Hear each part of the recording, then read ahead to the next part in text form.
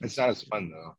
Okay, got it. See, George, Alan knows how to record on Zoom. I do. Well, we're just going to be HBC.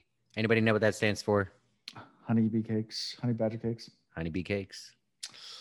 All right, cool. The only thing that sucks is that I cannot be on Discord because of the overlay. Wait, tablet, go back old school, use 2 devices. Yeah. There you go, yep. I just happen to have my book bag here. So let me just don't wreck. My hands off the wheels. What speed are you traveling at right now? 75 miles an hour. Oh, you're good. You're good. Yeah, I'm not going survive. I've seen Blindside. You could survive that. You could be your own seatbelt. Yeah, exactly. That airbag ain't gonna do shit. If I had hit 90, it'd be a little bit different, but 75, right. I'm good. Chris is getting his second device available, so we can actually be on Discord as well. We're getting there. We're working through technical difficulties. We're gonna do this, guys. Tell them I love them enough to put my life on the line. He's driving 75 miles an hour while logging on Discord and getting Zoom going. I can see the lights flashing past him in his car. I told you we're gonna get to talk to a cop tonight. We gotta get to talk to a cop. It's gonna be super interesting when I'm like, bruh, I'm recording. Can you leave me alone for a moment? So the mixed guy telling the cop right off the bat, I'm recording. Yeah, this could go over great. Yeah. After he was driving erratically on the highway, like, search the camera off. I can't. I'm recording. Get out of the car. Oh. Can they hear me online? Can you guys hear Chris? Can you hear me? Yep. They can hear you. Yep. That's awesome. Awesome. I do. All right. Well, let's start over then. Alan, I sent you. Yeah. I'm gonna start over from the beginning, just because at this point I have to edit. I'll have to splice 2 different things in, so this is a whole new recording. So yeah, that's easier. Whole new world. Don't you dare close your eyes. All right. So brief pause. All right. Welcome to season 4, episode 8. Moving right along, the Shadow Rising. But before we get any further into that, let's do some housekeeping. First of all, Patreon. No new patrons. We'd love you guys to give us money, but we love the patrons we already have, and we salute you, support us. Yes. We love you. Thank you guys so much. And you can listen to us live and watch Chris drive down the road while recording live, which is an awesome thing. Other things, downloads. We hit 75,000 downloads total. We did a giveaway for that, but also I think we're at 77,000 at this point. But yeah, moving right along. And YouTube update, Twitter of Time. So if you're listening to this not live, this Saturday, we will be on June 26th at 8 p.m. on our YouTube station. We will be doing the Twitter of Time award show with Lauren from Unraveling Pattern, Rob from Malkier Talks, Delusions from Feather and Mountain, Rob from Weekly Wheel News, and the Way the Leaf Brothers, the puppets. So along with a lot of other guests, musical acts, it's going to be a whole lot of fun. Put it on your calendar. It's going to be awesome. I'm looking forward to it. So that's the Twitter of Time Awards. Yeah. And then we also have a guest with us tonight. So in addition to Chris joining us live from the interstate and Ian joining us live from a creepy garage, we have DT from Canada. DT, tell us all about yourself and why you're here.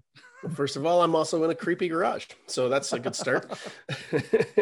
Yeah, all about me. What else can I say? I live in the Blight. We like it up here. It's hot as hell right now and humid, which is a lot of fun. Yeah, nothing much going on though. My personal life's been pretty basic, pretty same old. Yeah, just enjoying your show recently. Actually, been cruising through the episodes, getting ready for this. So I've been enjoying catching up to you guys in this book. It's been great. Yeah. Awesome. Happy to have you, man. Yeah, I'm glad to be here. Yeah. Good. Awesome. Tell us a little about your server too. Oh yeah, I do that. We have a Discord server called What Trivia and Games, which every now and again, less recently than we should be doing. I'm trying to get back into that. I'm actually working on one right now. But we play Wheel of Time trivia games and also pub trivia games fairly regularly. And every now and again, there's other games. You can also follow some of the other Wheel of Time games, such as the Leaf Brothers do Watchinary every Sunday, and there's a channel in there for that where you can communicate with them as well. So yeah. it's a good time. We do have a game coming up, like I said, this Sunday. This Saturday it would be. By the time this recording goes out, that'll be over, but we'll have more. Okay. Basically, you join Discord voice channels and play in teams with friends or strangers. It doesn't matter. And you get all these crazy, really hard Wheel of Time questions often. So this time, I think the next one, sneak peek, we had the Tucker and Riode crew put together 10 questions for this particular game. That's going to be all about the upcoming show. And okay. So they're going to be, those will be some good questions. I hope you guys enjoy it. Awesome. Yeah. So we if you guys remember, anyone listening to this, you can go back and we actually have when we did the trivia show with you months and months. Yes. I guess it was a year ago, I guess, maybe. Yeah. It was actually about a year ago. Yeah. And we all did the trivia show together. You guys remember that? We did awesome, and then we kind of failed the end. Yeah. So it's gonna we started off strong, and then I couldn't remember. Did we record that too? Yeah, it was recorded. Yeah, it's actually one of our. Yeah, I released it. It's actually in our catalog. If you go back and find a bonus episode. Yeah, it's there. Yeah, that was a good time. Actually, you guys I remember that's when I discovered just how organized you are. I remember asking you, when are you guys going to be? When do you think you might be done book one? I want to do a book one trivia. He's like, June 26th at like 7 p.m. He invited you into his sheets then, huh? Yeah. Get a little sneak peek. Yeah. Well, yeah. So next thing we usually do is go into personal life. It's been 2 weeks since we recorded, so there's a lot that's happened. And I'm not sure what to pick on. So I'll just start from 2 weeks ago and kind of work through everything that's happened. So most of it's around my kids. We got to go to the Children's Museum in Portsmouth, which was a whole lot of fun because we had reservations, which means it wasn't crowded at all. We had the whole museum to ourselves pretty much, which it's an interactive, fun kids museum. They have like a bubble room, a train room, with like model trains. One of my and favorites. A big fire engine that you can climb in and act like you're driving the fire truck. And my 3.5-year-old son was just in Candyland, just running around like a madman, loving every minute of it. And we had to pry him out of there to pull him out. But yeah, we love that. And then took the kids to Busch Gardens, a local theme park last weekend. So we had like a whole entire eventful couple of weeks, which was fun. They have a little Sesame Street area where Elmo and Cookie Monster come out. Of course, my kids lose their crap whenever that happens, and get super excited, which is awesome as a dad. It's just, and they have little rides that are fun. They're kiddie rides, but they're still you can ride on them with them. They actually have a roller coaster. It goes pretty fast. Alan loves the kid rides. I do. Don't lie to him. It's not about the kids. It's about you. That roller coaster in Sesame Street Park is fantastic. It actually is a really good roller coaster. I love it. Yeah, it's actually great. And then also a couple weeks ago, Ian and I decided to go out drinking in Norfolk. Ian died 3 times. We rode scooters around. It was a lot of fun. Lots of tequila. So we rented scooters and just bar hopped on scooters, which, by the way, is an awesome thing to do and totally scary, and probably don't recommend doing that ever. But if you picture Alan on an electric scooter just zooming down the street and jumping off of curbs and zipping around in traffic, and if that's super funny to you, like so funny, like you're falling over laughing funny, like that's exactly how it is in reality. I almost crashed because it was too funny watching Alan after a bunch of tequila, just like hopping curbs and shoo, flying down the road. And these things are fast. They do like 15 miles an hour, which for a scooter, you're moving. Yeah. That's pretty. It was fun. It's a good time. Yeah. He made friends with all in Norfolk. We bought people drinks. Drinks were had. I bought shots for everybody. Yeah. It was fun. It was great. So yeah, what about you guys? What's going on personal life wise? My memory isn't good enough to remember 2 weeks, but it doesn't matter because last weekend's the highlight. So as y'all know, started talking to someone. We went on our first date mid-March and kind of hit it off pretty quick. And even though with our schedules, we see each other maybe once a week, try and talk as much as we can. Early on, we scheduled a trip to Colorado. She had some friends that were out there. They offered an extra room that they had. They're like, come visit. So like after the 3rd date, she's like, do you want to go to Colorado and go hiking? And I was like, yes, obviously. This is a great idea. So we booked the tickets, went last weekend. It was amazing. Perfect weather. Stayed in Denver, but hiked near Vail and then somewhere else kind of southwest-ish of Denver. I'm not that smart. I didn't memorize what the hikes were. Went to this cool waterfall, everything. I mean, just everything about the trip was amazing. And her and I hit it off really well. Spending that kind of time where you're next to with that person 100% of the time. I mean, that's different from, let's go do dinner and spend a couple hours together and then go our different ways. But I thought it was hilarious. So we flied Frontier on the way there. She was like, I'm going to go ahead and pay the extra so we can pick our seats and be next to each other, because you're not guaranteed seats next to each other. And after she did it, I was like, so we could go ahead and pay to get our seats for the flight back, so we're sitting next to each other. And she goes, we'll see how the weekend goes.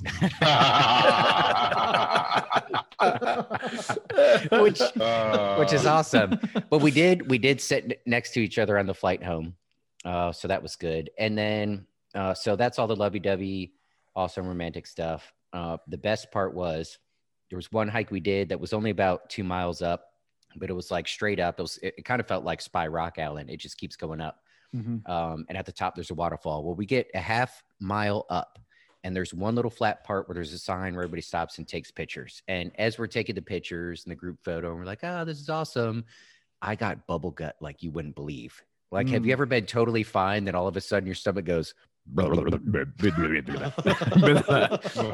I'm like, so I assessed the situation, and I've gone off a trail and dug a hole and taken care of business plenty of times, but this is a short hike on a beautiful day just outside of Colorado. So how many people do you think are on this trail?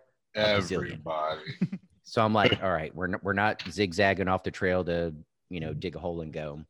So I turned to, Meredith, who we've only been talking for a little while. This is our first real trip together, and her two friends that I've just met. And I'm like, well, guys, I'm going to turn around and run back down to that porta potty at the beginning of the trail, and I'll catch up with you all later. And they're like, are you okay? I'm like, nope, just a little bubble gut. We got to go take care of this. And they're like, oh, we'll just come back down with you. I'm like, and do what? Stand outside and cheer for me? Like, that would make it worse. Like, come on, you could do it, buddy. It's like, so like fairly embarrassing, but I recovered because I made it down, took care of business, got some water, assessed, made sure I was good. It was a one-time deal. And then raced back up there, pretty much ran it and caught them before they even made it to the top. So, oh yeah, it was a good time. Awesome. Yeah. That's awesome. Yeah. And Chris, I know you have a lot going on. Yeah, guys, life is a bitch. Like, it can be. Up, you roboted. No, keep that in the recording. That is perfect.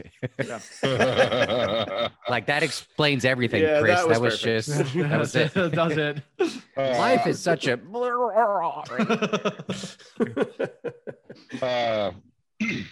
So I'm recording from the road, and again, life has been quite the bitch, for lack of better words. My grandmother has broken her femur. Can you guys hear me? Yeah. Oh, okay. All right, cool. So grandma's broken her femur. So she's been in the hospital and gotten out of the hospital after a week there, and she's going to spend 6 weeks in rehabilitation centers. And I almost killed my uncle because he was so drunk that my grandmother had to call out to Alexa to call me the day she broke her femur. When I say I almost killed my uncle, like, I threw him to the ground. I punched 3 holes in the wall and assaulted a police officer. So there was that. Luckily, he was very understanding. This is a Newport News police officer? He was, but we were in York County, so I was. Oh, that's why he didn't want to do that jurisdiction paperwork. Yeah, exactly. I think that's really all it came down to. Well, he'd been through a similar situation. He's like, "Yeah, I get it, dude. I'm the caretaker of the family." He's like, "Just don't kill your uncle. I really don't want to come out here for that." He's like, we've been out here enough for his drunkenness. Like, it's bad when Newport News has to come for a call in York County multiple times.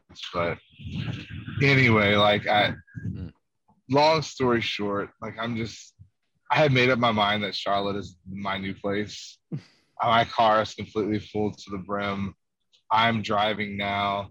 Put in my letter of resignation of Newport News Schools.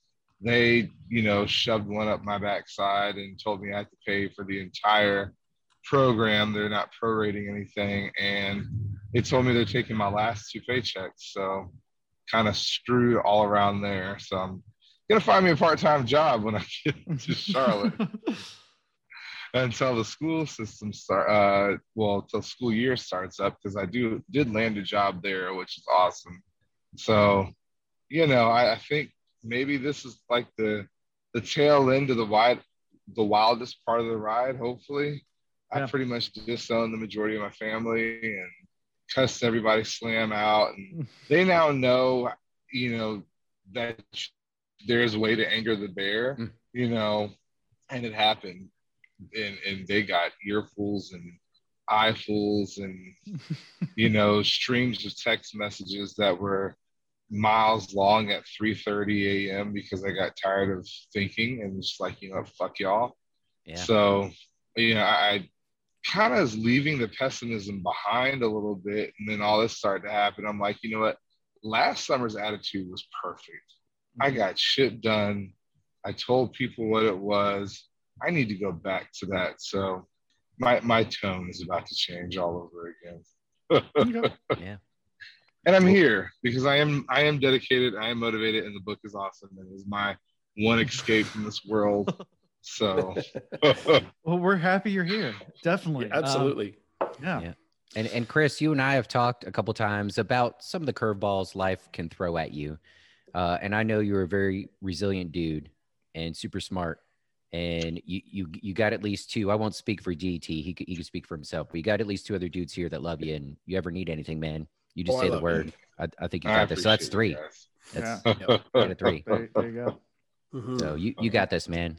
Yeah. Life is crazy sometimes, but. And I have to go back. Like, faith has been something that I have gone back and forth with quite a lot. I do have a strong belief, but I have it's a weird soul, because there are moments where I'm super optimistic and the moments where I'm super pessimistic. I don't know anything more than extremes. I'm trying to find balance in life. So there are some things that I'm just praying on and letting it go. And just glad that I have not burned any important bridges and that I have opportunity elsewhere. I'm just keeping moving. All right. Yeah. Good deal. Well, TT, you don't have to share personal life if you don't want to, but it's up to you. No, sure. My personal life's been, well, in stark contrast, things have been pretty good. I had a good week at work, and had one of those customers that was fun to work for. I install kitchen cabinets for a living and do that, subcontract that to different companies, and had one of those customers that was great to work for and went smooth, and they tipped me with beer after. So cheers to them. Came home and really quickly discovered I needed that beer. As my son, as some of you know, has autism. So he's very routine focused, and he has a after school program on Mondays and Tuesdays, and they feed him dinner there. So I didn't make him dinner when he was on the way home, but we were having sausages. And when he got home, he equated that to being hot dogs. And I didn't have 3 hot dogs for him ready.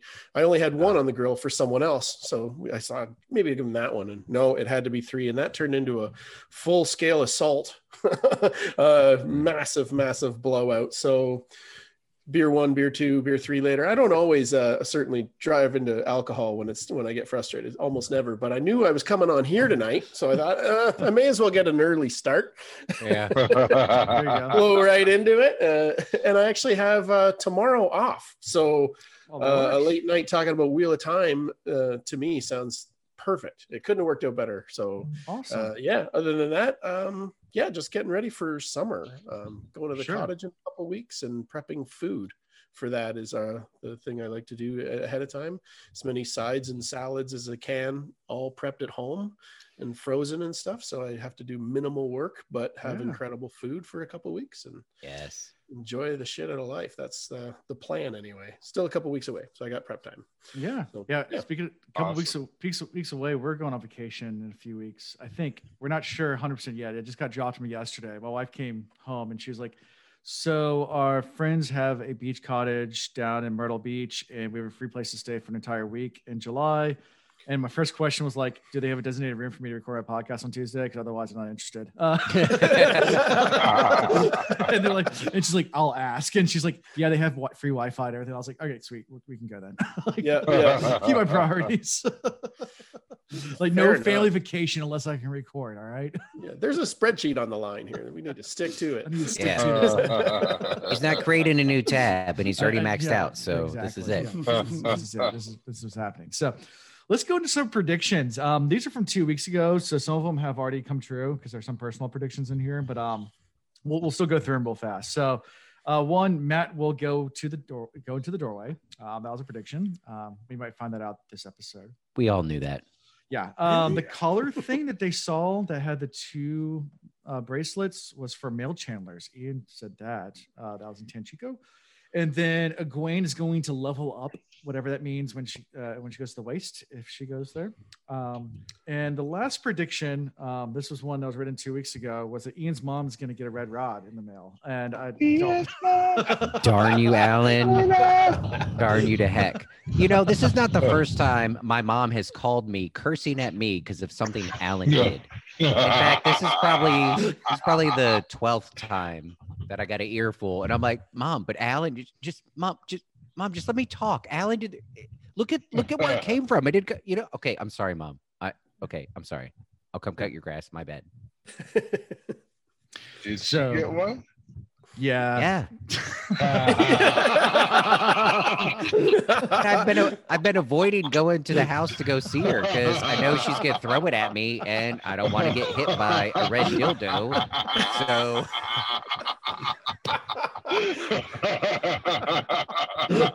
Oh my God. Yes, I totally sent Ian's mom a red rod Terangriel from Nameless's thegreatblight.com. Oh, wow. I'll say this: if y'all don't have an Alan in your life, you need one. No more than one. Don't have two. That would be way out. But one, you need one. And they keep you on your toes. It's pretty funny. It's pretty good. That's priceless. Yeah. Alan, what do you think will happen if I send one to your mom? How do you think that'd go over? I dare you. No, I would not. Nope. No, never. Nope. In fact, don't include that in the recording. I don't even want the joke about it to be anywhere out in public. Everybody forget that. Never happened. So let's move right into chapter 13. So rumors. Our chapter symbol is the dice. So Matt chapter, at least that's what usually it means. Our setting is back in the standard tier, or at least in tier, because I think we start in one of the taverns. Because Matt left the stone. He's going down the taverns to drink and dice down in the mall, which is I guess the more seedy area of tier to find some dice games, because he just wants to get away after the Trolloc attack and wants to get far away from the stone as possible. During the Trolloc attack, we also learned that he killed some Greymen. So it wasn't just Rand that had Greymen after him. He did as well. And then shortly after, Emergil actually called him Hornsounder. So they knew a lot about him. And was about to kill him when a dozen Trollocs suddenly attacked the Fade instead. And he's like, I don't understand why Trollocs attacked the Fade. This doesn't make any sense. And I don't want any part of it. Yeah. I don't want any part of it. I don't understand why either. Yeah. So they mentioned we got a hint of that with Rand, that there was some infighting there. And then Rand trying to figure out if, not Celine, but what's her actual name? Lanfear. Was she in charge of it? And Lanfear denied it. But so we got a taste of some of that going on. I've been wondering what you guys think about that. I got my floaties ready for this. Yeah. Well, I mean, like I did believe that maybe there were factions within the Trolloc that did not want to be controlled by the Myrddraal. So then they were rebelling. And then there's part of me that thinks that maybe a result of Rand being, the man, and the Taviran's influence could be spreading to them. And then, my mind just kind of was racing on a couple of different thoughts in that regard. And the other thought, which is a little bit darker, with the Matt situation is that maybe they realize like Matt is one of their masters. Ooh. Because I still have the theory that Matt and the dagger equal like more death. So like that's never going to go away. He's not 100% cured. Yeah, it's 4 books away, 4 books ago or 3 books ago, whatever. I've lost track of time. Yeah. But, there's still that thought that the dagger is going to come back into play, and these dark powers that he had are going to come back into play. So you're talking about Matt's taint, which is different from Rand's taint. Exactly. Okay. He's got the stink taint. Right. Different kind of taint. Yeah. So my thoughts a little less sophisticated. I just started thinking, so there was maybe Lanfear's chiming in because she seems supportive of Rand because she doesn't necessarily want him dead. She wants to partner with him and share that power. But that seems too simple and lame. But also a simple thought is, all right, let's look at our air quotes for y'all listening. Good guys. We have our Aes Sedai. But on the good guy side, we have people that are getting, turned to the dark. That we have our Black Asha. We have people that are secretly dark friends, and we're at the dark friend social, and blah blah blah blah. So if it works that way, it could also work the other way. Maybe we have a bad dude. Maybe we have a Forsaken that maybe got caught up in the Forsaken business, but wasn't totally sold on the Forsakenness, or maybe there's something about the, their potential future. Like they need Rand to be alive. They want to now work with our group of Ta'Veren, whatever. So there might be at least one Forsaken that is actually actively trying to help Rand, Matt, the girls, Perrin, whatever. And for reasons we don't know yet. Maybe it's somebody we haven't met yet. And if you take it to the next level and then start thinking about what Lanfear was proposing about Rand getting trained by an actual male channeler that has learned to do it without losing their mind, except it became Forsaken. Like, wouldn't it be cool if there is a Forsaken that for whatever reason wants to help them that can actually train Rand? So like maybe there's dots that could connect there. I don't know. A double agent. Yeah. Secret agent man. I still want to see Rand. I still want to see Rand head out to the waste also and kind of unite the Aiel, and maybe some of his knowledge and how to deal with this come from there. But this is where I first started thinking, all right, maybe Rand actually does partner up with a Forsaken, and maybe we find a Forsaken that isn't actually as evil as we thought. Maybe they're going to help him and be a good dude or dudette. Yeah. Duder is dude's neutral, right? I could just say dude. Lanfear already mentioned that, right? Like this is what you're referencing there. Yeah, but she was like, we could use him and then kill him when we're done. Yeah. I'm starting to think maybe there's the potential that there's someone that doesn't have evil things in mind that happens to be Forsaken. What about the Shannara? No, wait, it's still looking for. The Sha-Chen? Sha-Chen, thank you. I don't know. They just maybe he goes to the Sha-Chen. I can't imagine. Like that would be a huge twist. The thing that nobody thinks about happening. Well, that might be what that male collar is for. That would suck. Yeah.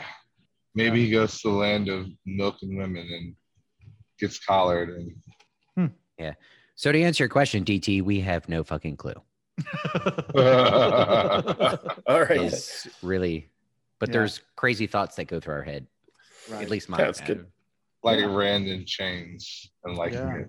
Yeah. No, those are great thoughts. Awesome thoughts. Yeah. So as they're sitting in the tavern, or as Matt's sitting there, he also hears some people mention the Two Rivers. And some merchant starts talking about how White Cloaks are in the Two Rivers now. They're supposedly hunting the Dragon Reborn there, as well as a dark friend with yellow eyes. And Matt wants to know more information. Kind of pressures the merchant. He's like, all right, don't kill me. I know you lordlings sometimes get a little hasty with us merchants and just kill us for no reason. So and he's like, I'm not going to kill you. Just here's a gold crown.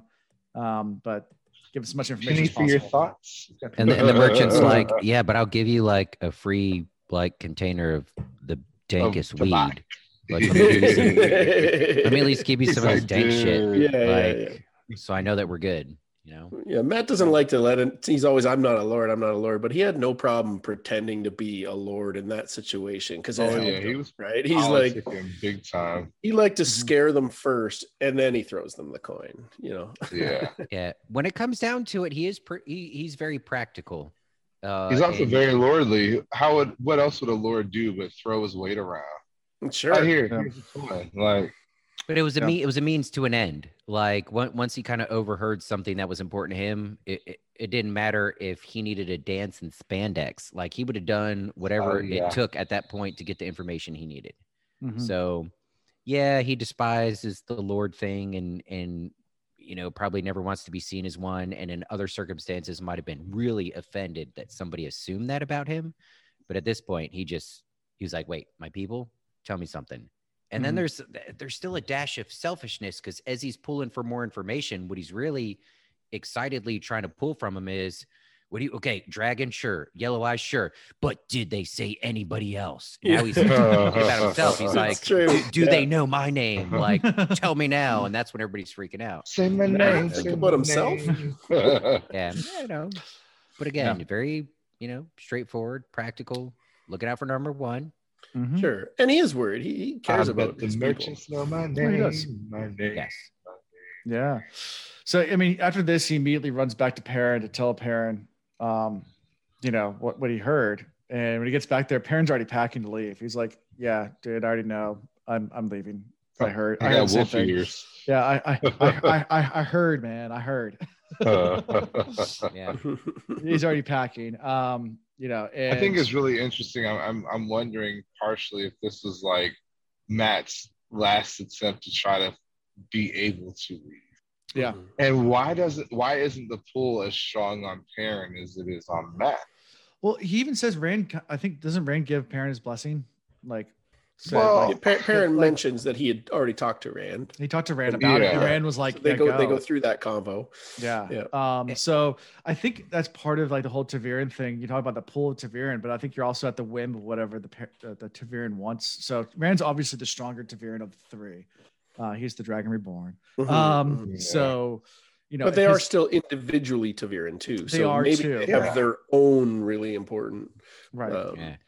And the way this gossip and rumors going around and the relationship Perrin has had with the White Cloaks, and they're specifically looking for a yellow-eyed dude, Perrin is convinced the way he's speaking that he alone is the only one that can fix the Two Rivers problem at this point. Mm-hmm. He feels very responsible for it, and he's convinced that he's the only one that can make a difference.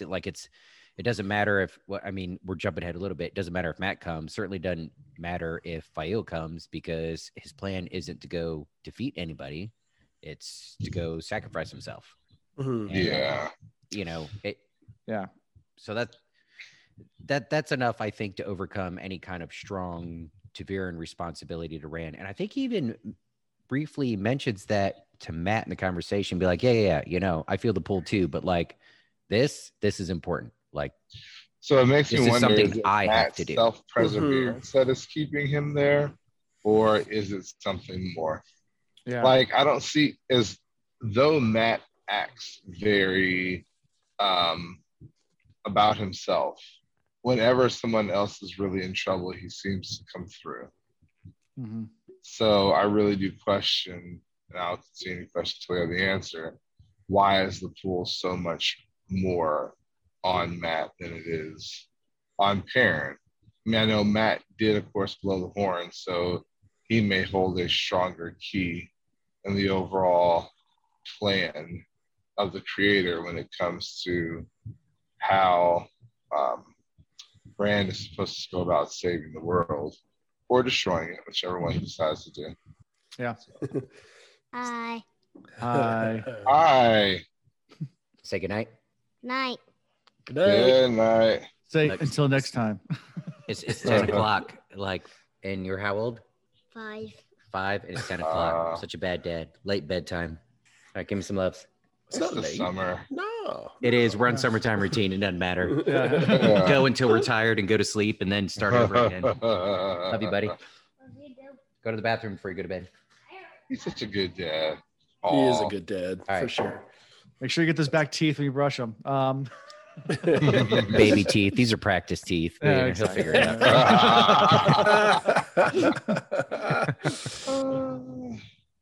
So back to the story. So yeah, Matt talks about going with Perrin, but then he can feel Rand's pull at the same time and realizes he can't go. That he's stuck here, but Perrin obviously is thinking of his family. He's going. And at this point, Matt leaves, goes back on the hallway, and as he's walking the hallway, he sees our good friend Berylane, and she's just walking down the hallway, and he just kind of casually, addresses her, says hi, pretty much, and she completely ignores him, and he just like about faces and just like turns around, like, "Excuse me, like when I talk to you, you talk back to me. Like I don't know who the fuck you are." So I love that scene. what I thought of here. So y'all know in the Army, I'm in the reserves now. I enlisted straight out of college. I've stayed enlisted. I love that side of the house, and that's fine. But like, obviously the enlisted are supposed to salute the officers, and then officers return the salute. And, there is a certain level of respect there, but the salute isn't something like I owe you one and, you could do whatever you want with it. It is you receive one, you're supposed to give it back. It's a very even level. I don't know how to explain this other than there have been times in my career where I have rendered a salute and some officer, really doesn't matter the rank, walks by in whatever bad mood, decides not to salute back and just moves on about their business. And I have on multiple occasions started jogging beside, right up in the face, some officer would salute up and be like, "Hello, sir. How are you doing today?" Like, and until they send it back, because, so anyways, that popped into my head.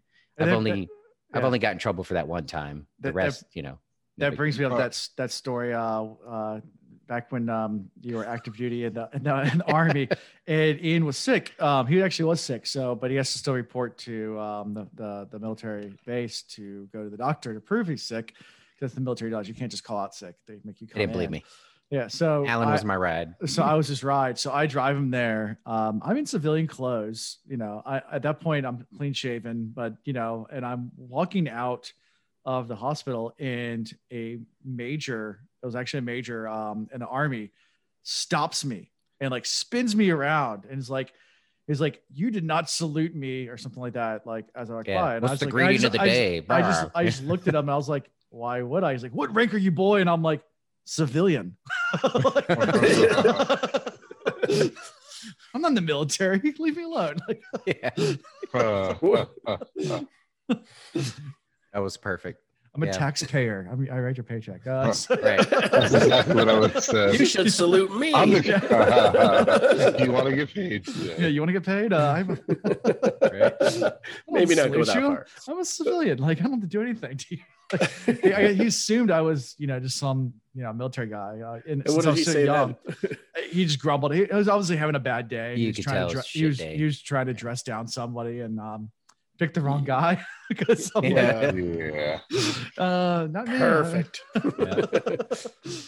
That's amazing. I am not going to salute you. I'm not in the military.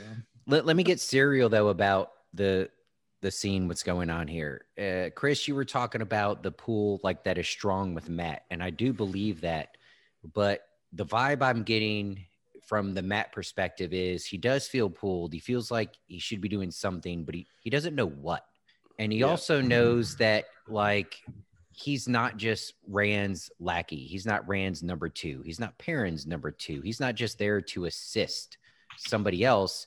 Like he's starting to get that angst, that feel that no, there's something significant that I'm supposed to be doing, that I'm capable of. I mean, dude, we saw in that little blip there, he whacked some gray men during all this shit going on, and he's done plenty on his own. Like there's a lot of potential here, and I think he feels it, but he just doesn't know where it's supposed to be directed. He doesn't know where he's supposed to be going, what his mission is. He just knows it's not, as somebody's assistant.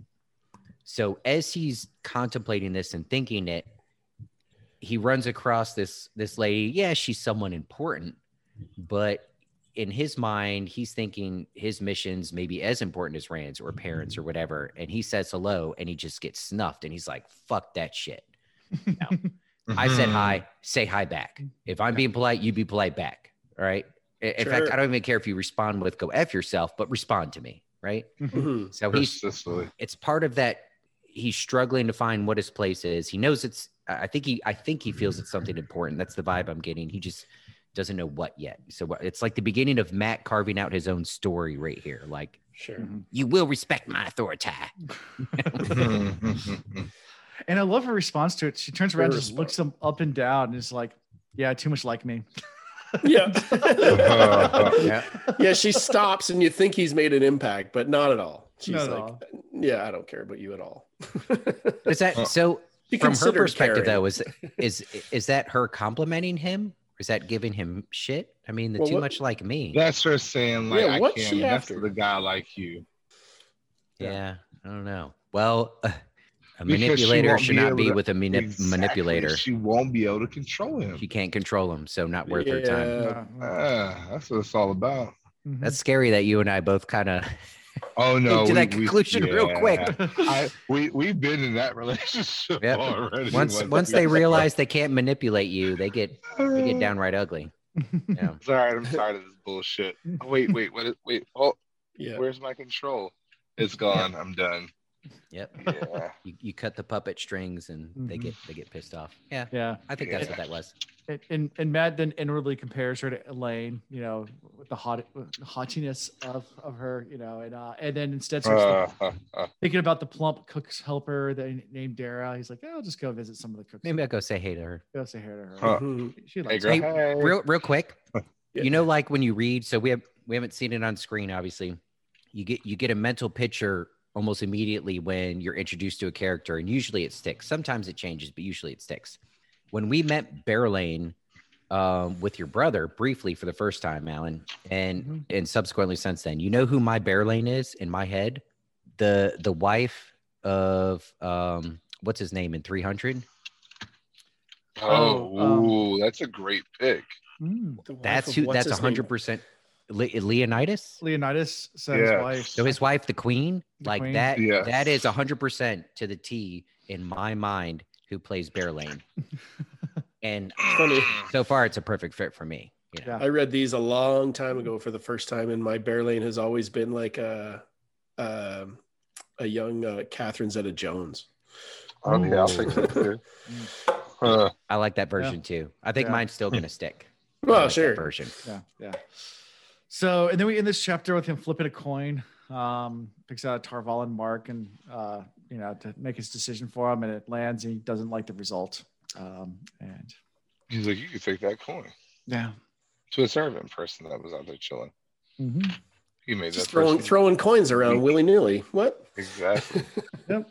Exactly. Like he's in Norfolk riding scooters, buying shots for all the waitresses and random college kids that are hanging out. Yeah. You get a shot. Who does you that? get a coin.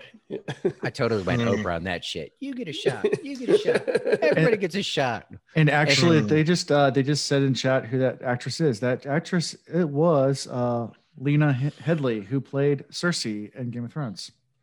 Oh yeah. Oh, it's funny. I don't make the too well now. But different hair color, so totally different woman. Yeah. As soon as you go to Cersei, I don't see it anymore. But exactly. I don't picture her as a blonde at all. Yeah, definitely the dark brunette. Very. Yeah. Mm-hmm. Well, let me not get myself in trouble describing what I see. Yeah.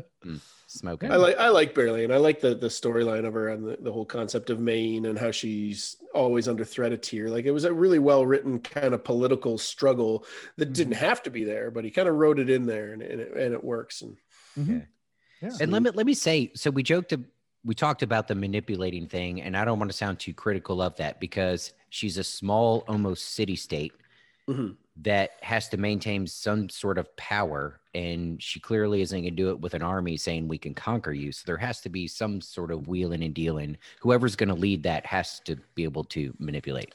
I mean, so she's playing the part, Yeah, she's still shady though. In the oil spies save lives. And so, with that being in the chapter, anything we missed or anything else from this chapter you guys had that you want to talk about? No, that was was that the end of the chapter? Yeah, there was not a lot in there. Yeah, it's a very short chapter. Yeah, but it was important. Flashback to Matt's battle where he fought a gray man. Trollocs fighting each other. Matt hears the rumor about what's going on in Two Rivers, but they're not looking for him. Demands respect from Bear Lane. Like that. That's the chapter. We summarize the chapter. Yep. And we found Nailed the it. rumor. Yeah, the rumor is the big key right there. Right. Yeah, the rumor. Moving into the next chapter, that's yeah, is a big factor. So before we do that, I'm not going to take a break because I know Chris is driving, but I do need to grab a bottle of wine. So I will take 5 seconds just to run to the room and run back. Oh no, we can take a quick break if you want. Alan's on bottle number 2 already. I just need to pour from the same bottle. It's just I left the bottle in the other room because my wife came down and wanted a drink. So I'm gonna top mine off too, but it's right here. I'll be quick. Yeah, we'll be fast. So not a real break. Fine. Not a real break. I'm in the car for 2 Fake more break, hours. So. practice break, just a Practice break. Yep, real fast. I'm at this Wendy's. It is packed. Yeah, we get Chris going through the drive-through again. Oh, this is not the first time, is it? No. Oh man. How's the drive so far? You're it's smooth sailing. Smooth sailing? Only 3 cops the whole time. How far is the drive from where you are to Charlotte? From where 5 you were? hours. For 5 hours. Yeah, it's not bad. And when how far along are you? Oh, I have an hour and 20 minutes to go. Oh, nice. We should be mid chapter 15 by the time you get there. You'll have to park. Yep, and just chill out in the parking lot. Yeah. No, that's good. That's not too bad. 5-hour drives are doable. They're not too bad. So yeah. All right, let me just top this wine off, and then I'm good to go. All right. So let's move right on. Everybody ready? I'm ready. Born ready. Mm-hmm. Ready. All right. So moving on to chapter 14, Customs of Man. And we're in Perrin's point of view because we have the chapter symbol of a wolf. And yeah, we start right out with Perrin in his room. He's just said goodbye to Matt and he's packing his stuff to go to the Two Rivers. And hold on, before we keep going, should we start a new one or are we still good on this recording? Oh, no, with Zoom, we're good. Cool. It's easier just to keep going. Gotcha. Yeah. So Perrin's in his room. He's just said goodbye to Matt. He's packing his bags, go to Two Rivers. He's planning on meeting with Loyal in the morning. And Bear Lane just busts into the room uninvited. So, she's like, take me. Take me now. She's like, you're not so much like me. So, minor point of frustration. We have occasionally mentioned Loyal, but we actually haven't had Loyal yet in this book, have we? Mm-hmm. I don't think so. No, he's been mentioned a couple of times, but we haven't actually had Loyal, and I miss Loyal. And it should be more than like when he comes up here, he's like, I don't know what Loyal's been doing. I'm assuming, I don't know, reading a book or like writing something. I don't know, but we haven't heard anything about him. And where's he been during this fighting? Did he just sit in his room? I mean, come on. Yeah. I'm ready. He's reading. Do we get a Loyal chapter? TT, are we getting one soon? Does it get mentioned in this chapter what he was doing? Or is that in the? It's just no. Perrin was guessing at it, but it didn't really. Okay. Yeah. Okay. Sure. I try to pull a spoiler from you. That was close. I almost got one. Yeah, we were there. We were close. That's why I was really quiet. Good try. Good effort. Yeah. Well, I hope a Loyal chapter is coming, or some good story with him. Oh, yeah. Well, I mean, somebody's gonna have to ask him some questions. Yeah. Oh, maybe episode or two. We'll see. What happens though? Yeah, that's let's see what it's clear what Perrin's plans are here. That's what we discover. So lead us in, Alan. Yeah. So Perrin's, since Perrin's friends with Rand, Bear Lane, ask him to relay the news, that she will leave the next day, to go back to Mayan. All that effort to get a message delivered. Yeah, exactly. Yeah, that sounds like an excuse to me. Yeah, I'm here to send a message for me. Sure. Yeah, and parents like no. Which I love. It's like, so you deny me? You're so sexy. You won't send it? No. Haven't you been listening? Have y'all ever been in a position where for whatever reason, the type of girl that always seems to get her way because she's attractive. And I mean, usually that's it. But for whatever reason, always gets her way and she propositions you in some way. And you're just like, nah. Like, have you ever seen that reaction off of that type of female? Like, they just can't believe it. Just total shock. Sure. And, like, in my married years, in my married years, you know, I'd still go out with friends from time to time. And I've been approached by some, like, you know, they throw their game and I'm just like, no, not interested. And they're like, oh, blah, blah, blah, blah, blah, let me try some more moves or whatever they do, you know, pole dancing and just crazy stuff. And I'm like, no, not interested. I'm just going to drink my beer and hang out with the guys. I don't want to. And just total shock. Like, how could you not be totally overcome by my seducing powers? When I was young and naive, I got a funny story about this. So when I was young and naive, I was and naive. Young and naive. Interesting. This was in my early 20s. I was married at the time, and I went to Philadelphia for training, and I took a bus to Atlantic City for a night to go gambling down Atlantic City, and I was drinking all night long in the casino, walking back to the bus terminal to go back to Philly, and two pretty attractive girls like walked up to me, approached me on the street. They're like, "Hey, how you doing tonight?" And I was like, "Doing just fine." And they're like, "So where's the party at tonight?" And I was like, "I don't know. You tell me. I'm staying in Philadelphia. Like, what's going on?" She's like, "Well, do you want to party?" I was like, "I mean, I like to party. I mean, like, is there a place to drink? Parties are fun. Like, parties are fun." It's like, "Do you want to come? Like, where's your hotel room?" I was like, "In Philadelphia." She's like, "Oh, well, do you want to get one here and we can party together?" I was like, "Oh, that's what you're asking." No. No. Hell no. No. Shit no, man. No. It was just one of I these do believe you awkward get your ass moments, kicked for agreeing to something like that. Those awkward moments where I was completely like, yeah. You know where parties at? Parties yeah, are let's go to a fun. party. Yeah. So things you don't know when you're in your early 20s and completely. Alan, was that the same trip where you went to a bar and they were watching baseball, but it was Little League baseball, and you realized that Philadelphia fans are actually the absolute worst? Yes.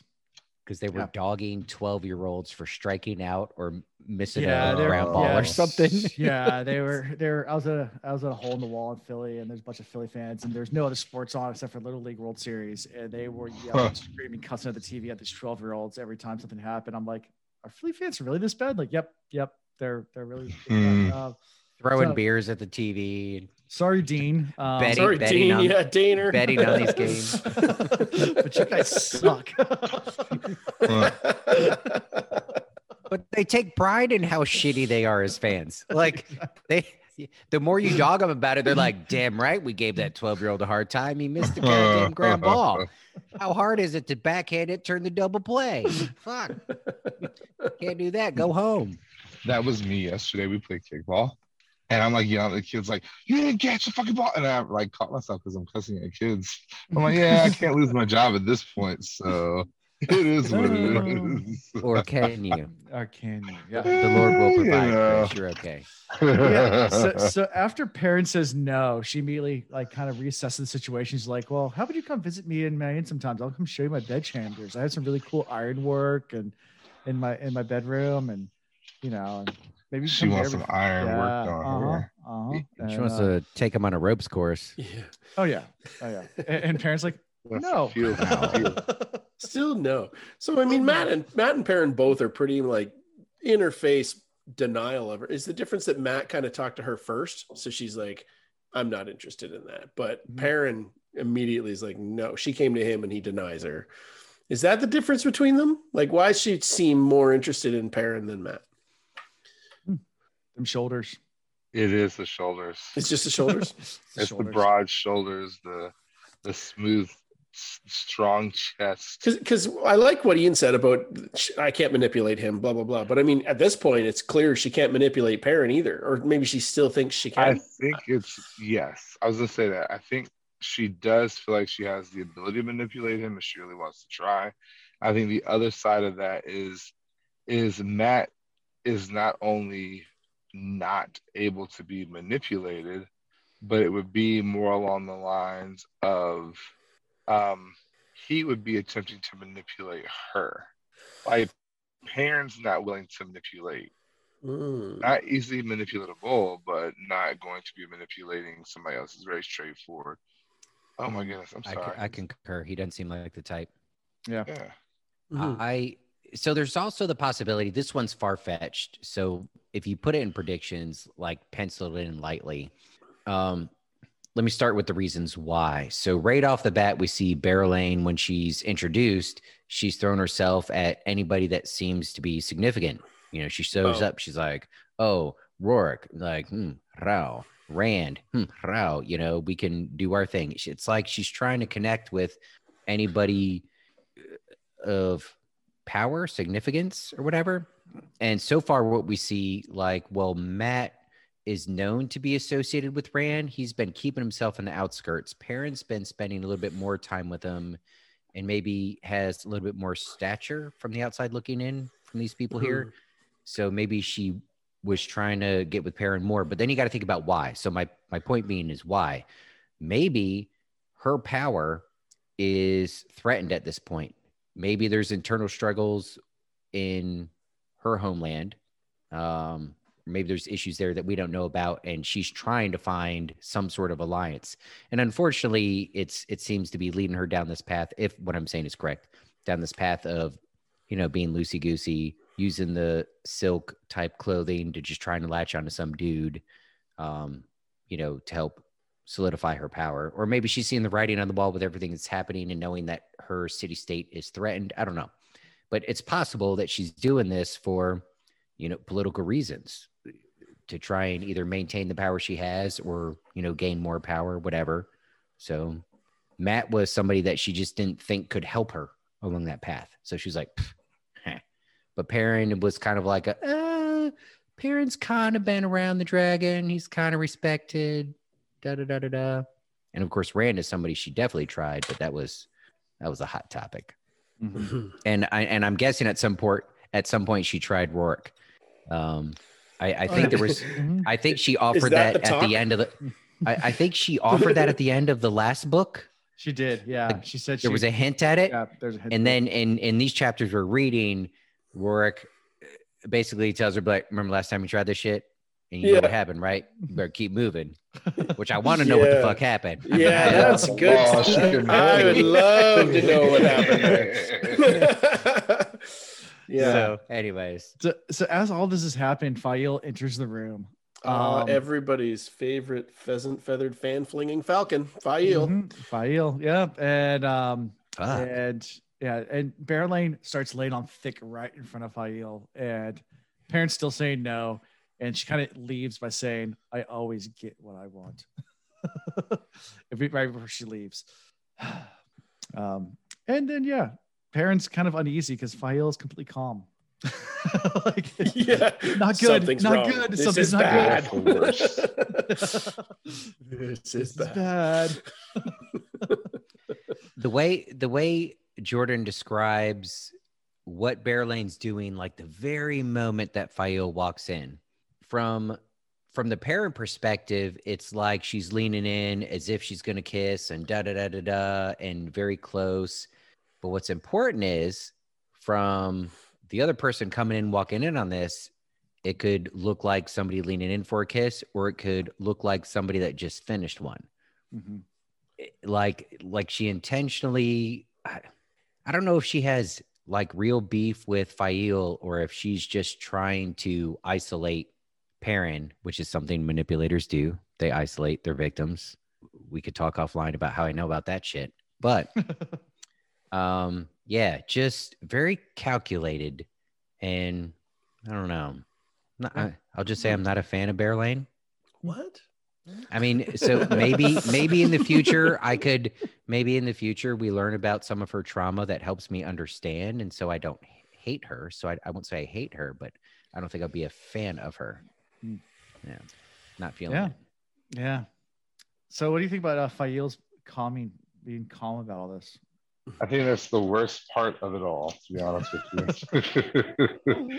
You know, it's the calm before the storm is always the worst, because it lulls you into this false sense of security.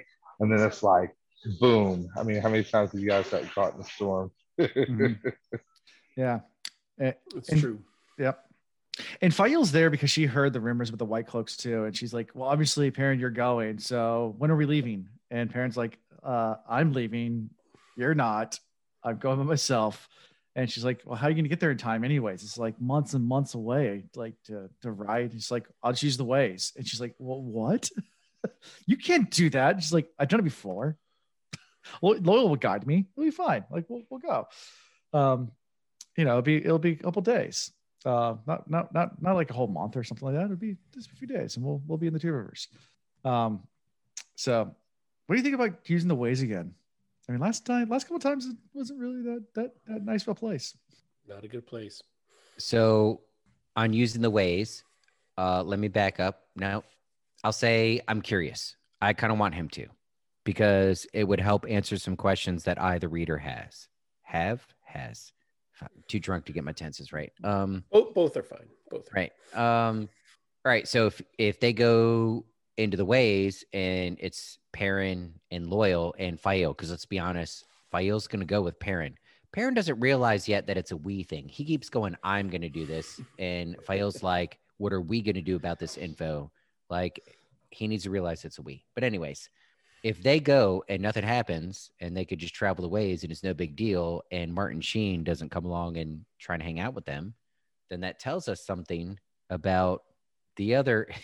Yeah, we call it Martin Sheen. I thought that was common nomenclature. Yeah.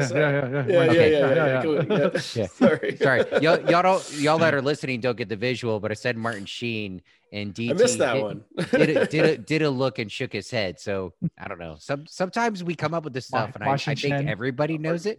I haven't caught every episode. So. Right. No, that's fair. That's fair.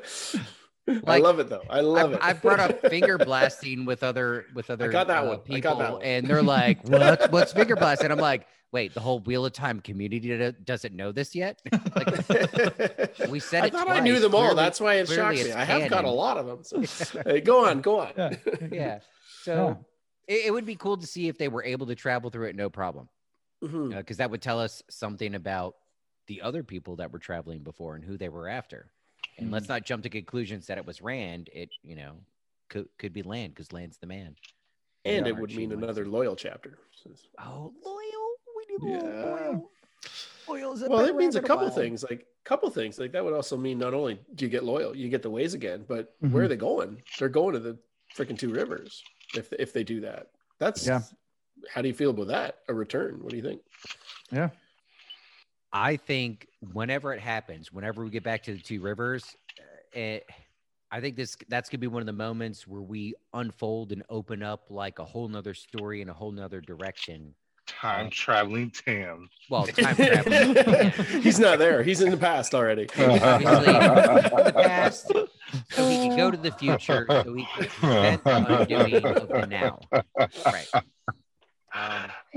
But so we have our Two Rivers folk, but we've also talked about, and I'm going to Lord of Rings it, the Misty Mountains.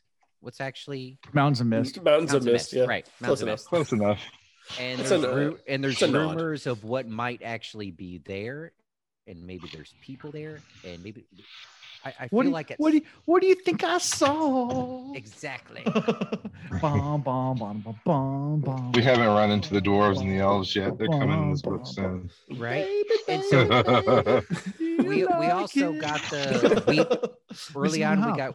We got weep from Manethrin, from Moraine.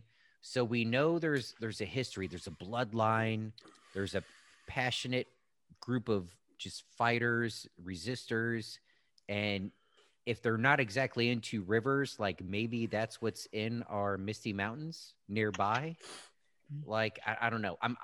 I kind of want some shit to go down there so we can dig into what's left. Like what's the residual from these thousands of years history of these people that were badasses at once. Like, are they badasses again? Or do we find some secret army hiding in the Misty Mountains? Or I don't know. Oh, secret mountain army. I like it. Yeah. I mean, Sure. I mean, I've got one. You don't have a secret mountain army? Bro. What do you say, my secret mountain army, baby? Yeah. And at this point, Perrin's being really persistent, trying to say, Fail, you can't come, you can't come. And she's trying to be persistent, saying, yes, I am coming. And then finally he That's snaps. what she said. Yeah. And then finally he snaps and says, well, maybe I'm interested in Barrelane. Maybe that's what I want. Maybe I don't want you. Not even maybe. Yeah. He's like, it was just like, I'm gonna go visit. He's like, that girl's hot.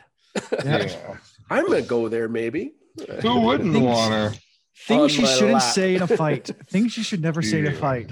Yeah, when your sister's hot. Yeah. Yeah, that's one of them. So he ended that conversation really quickly, though. I'll go back just a minute. Sorry, keep interrupting. I'm going to do it. I find that it's interesting that he's so willing to go into the ways, but I also am interested to see now that he's developed himself more in regards to his own powers, what he may discover upon entering.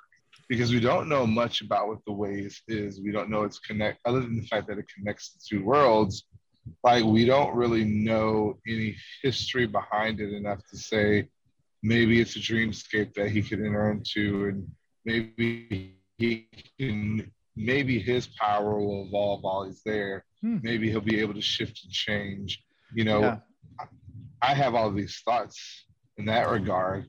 We haven't really tapped into the ways, and we know there's the black abysmal nothingness that's there that's trying to consume all souls, but we know how the ways was created. I mean, we did talk about that in previous books. It's been a long time since we've addressed that, but they were created by the male Aes Sedai as a gift to the Ogiers for letting them stay in the settings. Yeah, but we don't know what it is, though. We don't know if it's but that was after they all went mad. So it might have to do with this massive ring that Egwene has that clearly wasn't made for human fingers, but possibly Ogier fingers. Yeah. It was one ring.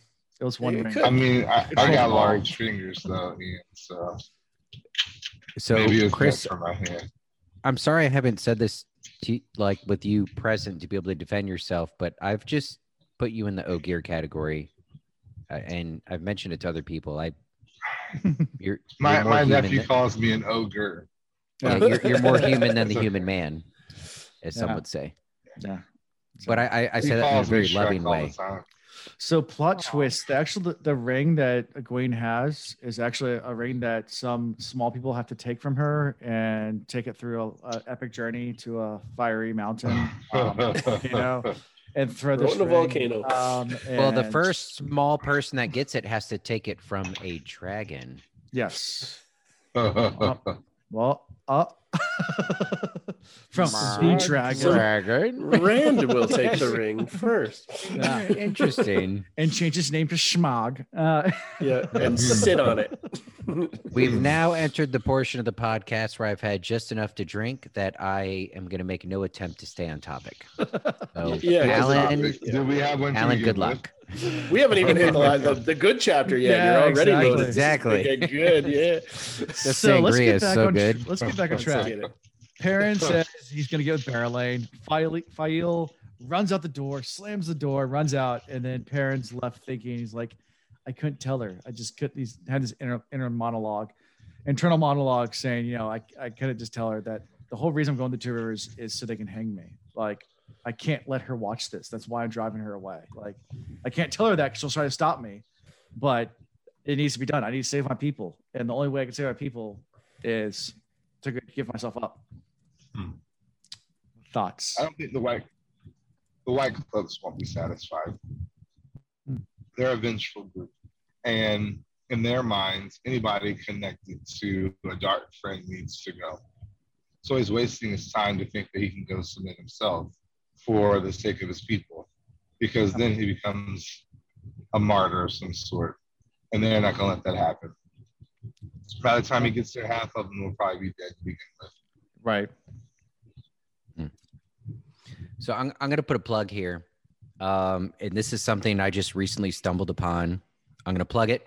People listening, especially guys, but anybody.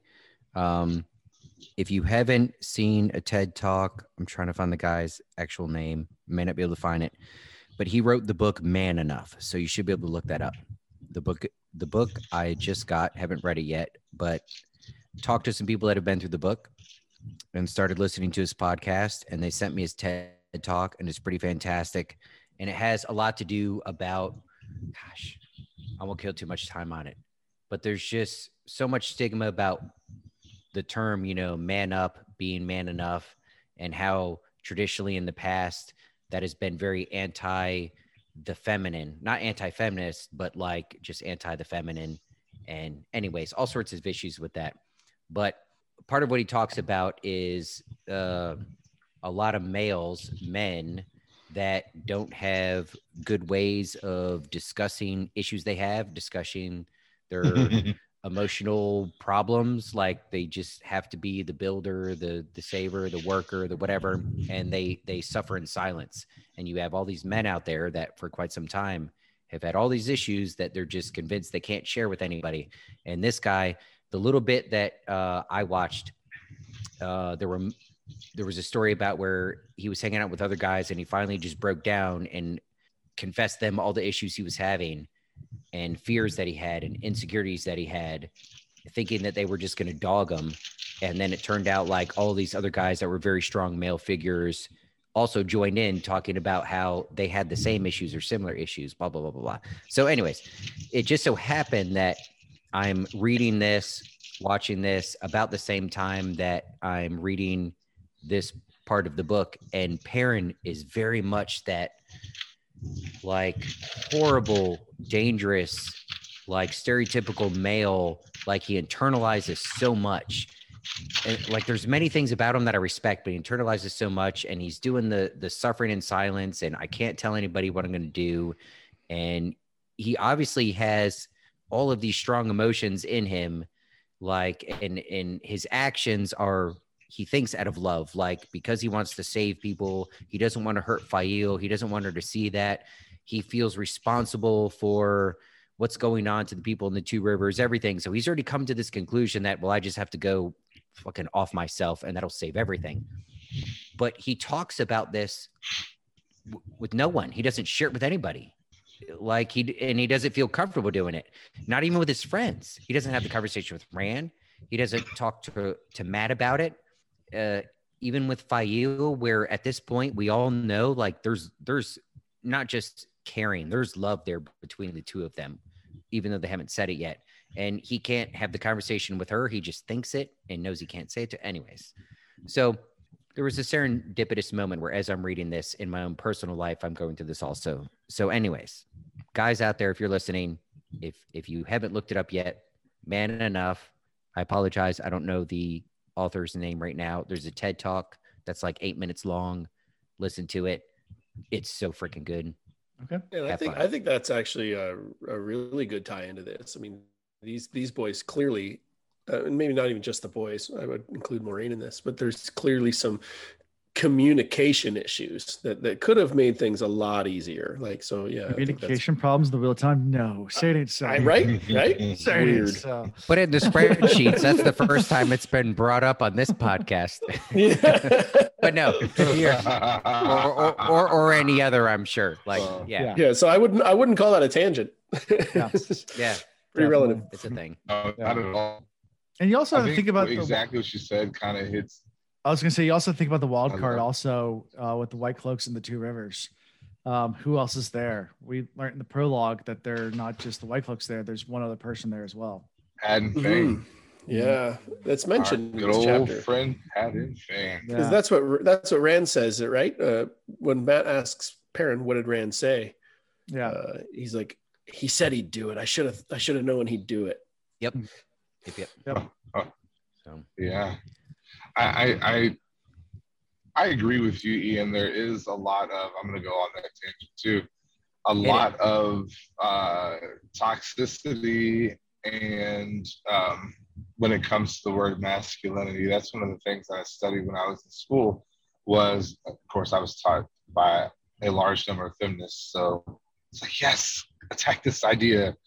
But masculinity is definitely tainted our perspective of human emotions. And we have to essentially mask our own sense of true self in order to put on this facade.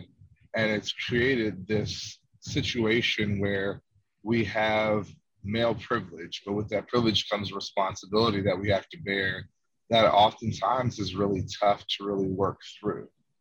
Impossible. Yeah. It's impossible to work through. I mean, and sometimes what looks to be the easiest situation, the easiest answer, if you had somebody to talk through the situation with, you'd see really isn't the feasible solution. So, he thinks he's found the answer, but that's because he's out of his mind with misery and grief.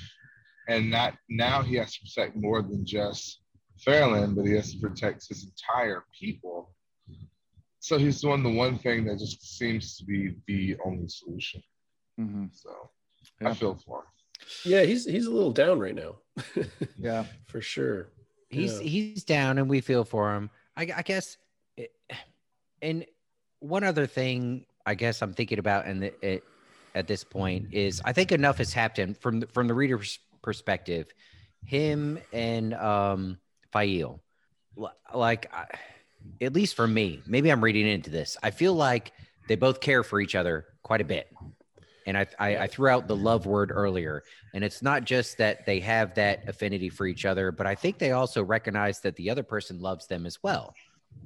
Agreed. But even now, like, Perrin doesn't feel comfortable. It doesn't even cross his mind to have the conversation with her. He feels that it's his job, his role to make that decision for her, to not come, to not be a part of it.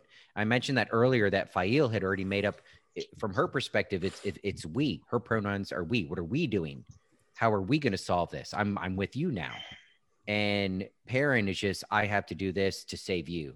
Like, I'm doing it for you. But it's in his mind. He's not having that conversation with her. He's not letting her being part of that decision. Again, I think some of that comes down to that toxicity, and the other part comes down to the male privilege. Like, as men, we have this authoritative being. Like, if you look, we are the decision maker. Yeah, if you look at us biologically, women are much stronger. They're much more capable. We all know this. They make better decisions usually. I mean, yes. But at least in my life, yeah.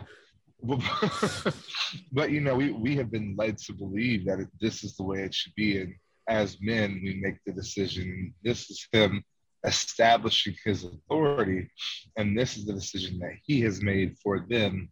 But he's using I terms because she's less than in that sense. Right. And so, and then again, he's putting his foot down and telling her that this is what's good for her, even though he's not telling her. Exactly. But he's made the decision of what's better for her. And which it makes it very toxic. Sorry. Because you don't have that opportunity to then lean on your partner and really determine and assess the situation. Because I feel as if her assessment is correct. Even if he makes it there in 2 or 3 days, he's going to find nothing but chaos. He needs to go with an army at hand. And the best line that he could have taken was to convince Rand to, if nothing else, send a group of Aiel with him, or to send, I would send some of the army men from the stone or whatever, just to break them up. Something. Yeah. I would. It would be twofold. It would break them up so that they can't really collude against him, but then it also gives parents some backup. And then it establishes some authority in regards to, Rand's say in the matter, because he hasn't really put them to action. He really hasn't given them work. And we know that idle minds are the devil's playground. So. Heck yeah. Or Beelzebub. I'm more simple than that. I wish Perrin and Fail could just, there's something about what's going on between the two of them. Like, I'm convinced if they could be 100% honest with each other, and they both be in the we, not the I kind of mentality, I think they could fucking wreck shop. I think the plans they could come up with, not just what they could do individually or as a team together, but what they could come up with would they'll be stronger fantastic. together for sure. Guys, I didn't put my floaties on tonight, and this is I'm drowning over here. So wait. Drowning. 10-foot swells, riptide, Alan, you're it's fucked. freaking Chris, man. You think like a nosy noble, man. You are deep. You got all that figured out. Yeah. So let's switch characters here. So after Perrin has his thoughts, we go back to Fail, and she's angrily striding through the halls of stone after Perrin's comment about Barrelane, and she actually sees Barrelane. This is my favorite scene. I know back in book 1 and 2, we had moments because we were challenged to talk about our favorite scenes and our favorite moments. So I'll just say out loud, this was my favorite scene. And this will establish my favorite character of the 3 chapters. You may continue. Yeah. So she confronts Barrelane straight on, like, you need to stay off my man. Barrelane turns back and goes, okay, farm girl. Like, because you said stay off my man, I'm just gonna let you know what my plan is. Step 1, your man is mine. Step 2, go F yourself. Yeah. Once I'm done with him, you can have him back. But I'll take him until I'm done with him. I don't even really want him. I just want you to not have him. So he's gonna be an extra toy. I have toys, but I'm gonna add him to my list of toys because look at those broad shoulders. Yeah, exactly. They're broad. They're shouldering. Like I need a couple of those. I mean, I have some, but I need a couple more. So at this point, Fail boils over. She pulls a knife out and she goes in full attack mode. And to at least of my surprise, my first read through, Barrelane takes none of that. She just whoops up on Fail. Did not see that coming. Yeah. So this was the only surprise. I kind of meandered through these chapters because as you read, it all kind of made sense. It's like, okay, yep. This is typical Perrin. This is typical Matt, right? We're getting through it. Wait, Barrelane did what? In my mind, I already thought, and I think I'm right in this. Fail has good instincts, decent fighter, well-trained. She's not a novice, right? She was traveling on her own for a while, getting ready to chase the goddamn horn. I hope she wasn't doing that with zero skill. And she attempted a small move and got overpowered by Barrelane instantly. Yeah.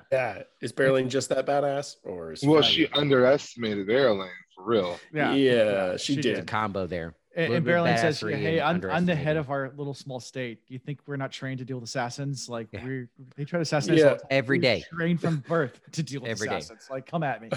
I despise being attacked, farm girl. I could it's almost Matrix style. Like with one hand, she's defending the knife. On the other hand, she's blowing off her freshly painted nails. Like I'm gonna use these to go entice your boyfriend. Yes. It just seems so casual how she defended the attack. Fail's blown away. She's like, how did I end up on my ass? I don't get it. She's like, maybe I'll leave scars on his back. Yep. And Barrelane continues to taunt her. And Fail, draws a second knife, gets ready to attack her again, and then Rourke shows up and disarms both Fail and Barrelane. Fail actually tries to punch Rourke, and that doesn't work because he's a badass Aiel, and he's like, "No, sit down, girl. Both of you guys stop." And Barrelane, go back to your room. And she starts to protest. Says, "Do we need to repeat our first talk?" All right. Was it really nail on the head right there? Nail on the head. So at this point, nobody should care about Rourke overpowering Fail or even Barrelane, but brushing Fail to the side, no big deal. But the reference to, do you want me to do whatever again? We've already seen Barrelane overpower Fail, and then very easily Rourke comes in, lays a slap down. And I mentioned earlier at the end of the last book, Barrelane was like, well, first the dragon and then Rourke, or whatever she actually said. I don't have it in front of me. And then we have this reference where clearly she attempted something with him. There was I think she got what she wanted. And I don't think I don't think she did. I think she tried. She attempted, and Rourke. I think she attempted to own him, and he owned her. Rourke laid the right. I think she mounted the horse. Right. I think he put an end to that so hard that this is the first time. Yeah. Well, second time. And Rourke's married to Amis and another woman, so I think they all got mixed up. Yeah. I was going to say this was the first time. This was the first time she tucked tail, but I'll say this is the second time when Rand lost his shit and she was there and she came running out. I guess you could kind of qualify that as tuck tail. I'm in over my head. But this is the only, but okay, that's the dragon losing his goddamn mind. So we all would run out of there going, the fuck just happened. Yeah. But this is the first real interaction where that we see her going, okay, yeah, I'm going to leave because somebody tried to put pressure on her. Yeah. That's what really happened. Oh, maybe you might not be wrong. Yeah. I know if somebody told Chanel, he came up and approached me, I'd be taking off pretty quick. Pew. Yeah. So Berlin, leaves, and Rourke keeps both of File's knives as punishment and warns her harsher penalties if she does not keep the peace. And after Rourke leaves, File has this final thought that she's determined to, the Perrin will be hers, no matter what. Yeah, he will be mine. She will be mine. Right. And she makes kind of a departing statement, though. She kind of leaves saying like, "Oh, what did Berlin say again? What was that?" She said, "So long and thanks for all the fish." No. There's something Berlin said that she went back to at the very end of this chapter and says, "What was it she said?" Ogier's Oath. The Ogier's Oath. Yep. And she runs off very excited. What do you guys think is going on there? I think I miss Loyal. This is where Jordan messes up. He deprives me of Loyal for so long. The moment he mentions Ogier, and I should be getting deep into it, I'm just thinking, well, gee whiz, what's he doing? Sure. How did he do during the attack? Did he have to kill somebody? Did he sing to a tree and make that wood grow into a battle staff so he can defend himself? Oh, it's so fun getting to see your faces while I listen. I always listen. I never get to see this. This is so much better. I'll tell you what. Even when I was on my sailboat recording in my phone, when I made comments like that, I was still acting it out. Even though nobody could see me, I was still animating 100%. Yeah. That's funny. Yeah. That's funny. Yeah. So that's how we end this chapter with Rourke, with Fael thinking I'm gonna have Perrin no matter what. She will be mine. He will be mine. Yes. And Any final thoughts? Anything we missed from this chapter? I mean, we spent a lot of time on it, but I have a question for them if they don't have any final thoughts on their own. First of all, though. Give us questions. Okay. Challenge us. One thing. So we've been delivered in this chapter his plan for what he kind of wants to do next, which presumably could be what's coming in this book. Could be. We never know with RJ. Which is I'm going to go save the Two Rivers by killing myself or giving myself up to be killed in recompense for what he feels, as you said, Ian, responsible for. Do you think it goes that way? Do you think that that's where we go from here? Absolutely not. No, not even close. And then if you don't think that, how do you think the Two Rivers goes? Or do you think we never do the Two Rivers thing? Where are we headed here? Oh, I hope we do the Two Rivers thing. And part of the reason I hope is because I feel like, well, y'all have heard, I know there's more to Tam than we've been given. And I want to say there's got to be a lot more to Matt's father. Well, Matt's father, but Perrin, who he's working for, the blacksmith. Yes. Luhan? Master Luhan. Yep. Master Luhan. The fact that he was like, oh, you're going off on an adventure. Hold on. Take this fucking battle axe with you. Makes you think, all right, Luhan, what you know? Who you hang out with? Maybe Luhan is the local contact for the Mountain of Mist folk. I don't know. We were given the battle axe scenario, right? Right. I'm not sure you recall that. It was fucking 2 years ago for you guys. You're reading it so slowly. I don't know how you guys do it. The trouble is we drink while we do this, so I don't remember anything. No, but it's true. It's true. Good question. Yeah. So, and more importantly, Mistress Luhan. Yeah. She's the real badass. Yeah, I agree completely. I do hope. Go ahead, Ian. I was say I just recapping. I want it to happen. I don't know if it will, but I want it to. And badly. if we do, Perrin's gonna go die, and then that's the end of Perrin. No, Perrin's not gonna die. Like it's gonna be one of those like. So you're not buying that, okay? Like at the maybe it gets close to the moment. Maybe he even surrenders himself, and it's about to go down. But at the moment, there's a dire moment where like something swoops in, whether it's the Two Rivers folk finally, relate. Well, let's go on your idea of happens. People being in the mountain of the mist. Let's work on that. I feel we stronger don't know where about the way that. we don't know where the ways is going to exit in the Two Rivers. So maybe he gets dropped off in the mountains of the mist and finds the people of the mist, and they're like, "What up, Ken?" And it's like, "Nothing much, dog." And it's like, "Let's go down and take care of some business." Brings the mystic. Because they've been waiting for Holy that. shit.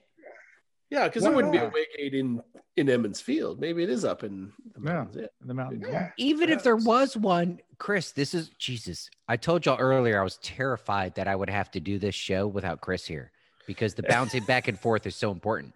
I didn't even think of that. Like, how do we incorporate the people from the Mountains of Mist or Misty Mountains or whatever we're calling that shit?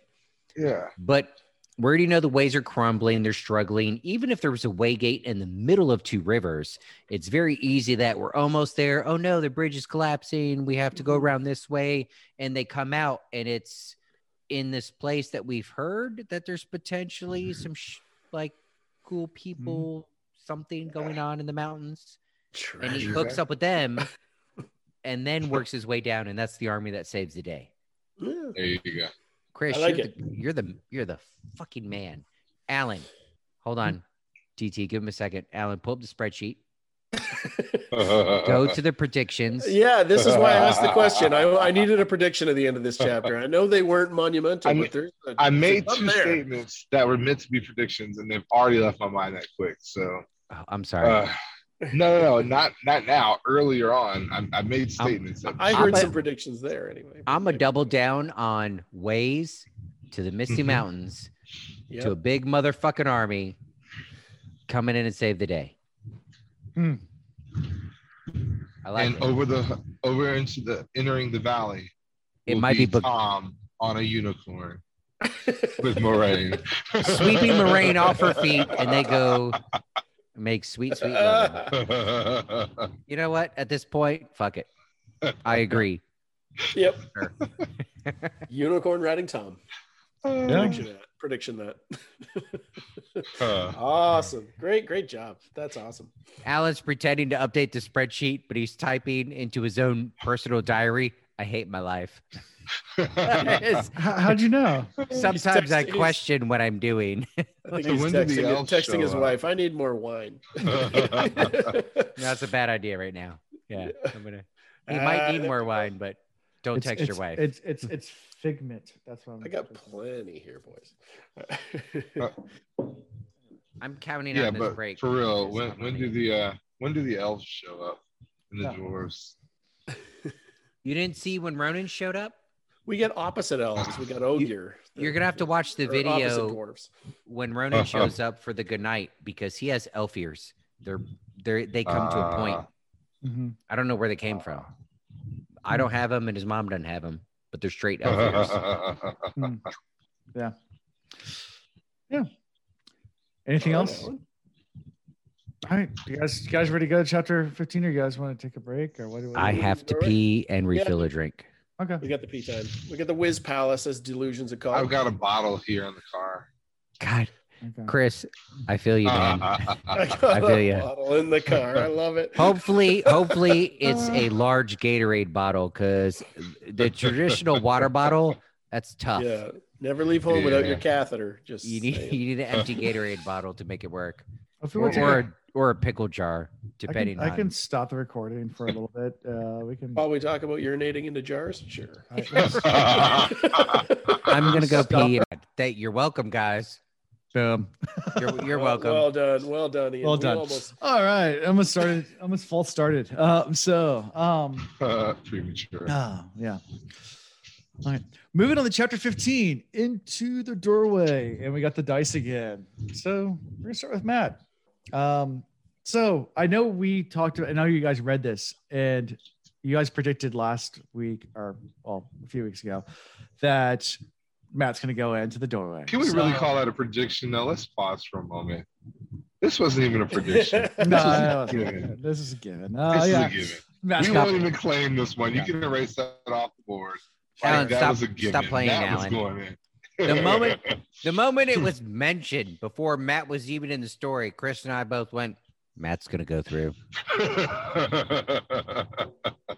There's this super dangerous and you might die, but you get some information. Chris and I went, Matt. Yeah. So we start with Matt. He's in the basement in the center tier. He's looking at the twisted red door frame, the redstone door frame, and he's thinking about Gwen, how he promised her that he would not go in unless his life depended on it. And he's like, well, I can't get away from Rand. Rand's going to go mad.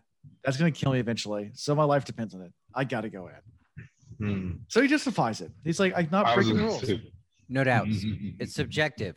My life depends on it. You guys said that immediately upon him hearing about this doorway. Like, he's going in. He's going in. We could talk about surprises of other people, but this one, no surprise. Yeah, we all had faith in Matt. He never lets us down. And he knows he can ask 3 questions in there. He knows this much because he's been told this, and he's been thinking a lot about these questions before he goes in. So he has them in his mind. He's thinking about it over and over again. It's like, like when you get told like a phone number and you have to remember it and you're saying it in your head over and over and over again. He's repeating his questions over and over again. Like, gonna ask sure. Or like you find the genie's lamp, you're gonna take a minute to think about what 3 wishes you're gonna make too. It's very similar. I get to ask 3 questions and get true answers. Right. Yeah, I'm gonna think about it. He's got them planned out. It's like, did y'all see that meme where I was like, the guy figures out the code? He's like, rubs the genie. He's like, I want unlimited wishes. It's like, against the rules. You cannot ask for more wishes. He goes, I want unlimited genies. He's like, fuck. Gotta still eat, gotta eat to live. Tell her about it when I got the time.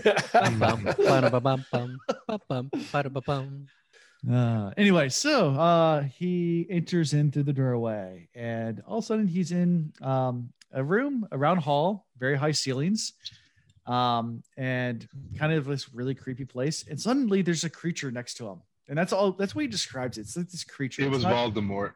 Yeah, pretty much. It looks very much like a snake. What do you want? Yeah. And and the other thing that's really weird about it is there's no light source, but there's the creature asked some questions about the light source. Yeah, so that's the creature. The creature started asking these questions like, first, do you bring any light? And he's like, no. It's like, do you bring any iron? He's like, no. Any methods of music? No. And Matt says, so those are the 3 things that are his biggest concern. Yeah, that's the creature's concern. What did you guys think when you read that? Yeah, what is your favorite color? I can't rock out to Zeppelin while I'm here. Yeah. I brought D9. They have no the stairway. They don't want to forget it. Yeah, exactly. They have the Hidden Tinker song, and they don't want to get any other songs stuck in that. I like that. Oh, nice. They don't want a song to get stuck in their head. Yeah. I like that Chris was being smart. I went straight Monty Python, and I was like, "What is your favorite color? Red, no blue. What is your quest? Yeah. What is the airspeed velocity of an unladen swallow? African or European? I don't know." Yeah. Matt finally sees the creature and tries to decide whether it's human. And it looks human, but it's not human. It's like snake-like. It's weird, but human features, but it reminds him of a snake. It's just really Tom Marvallo River. Yeah, really creepy looking creature. Yeah, we're meeting new creatures. Boys, this is fun. Yeah. So what do you guys think about this? New beings. Creatures kind of derogatory. Yeah, new beings. What do you think about these beings? And also like to what DT was asking, what do you think about these three things he asks? Besides the Monty Python. No iron, no sources of light, no music.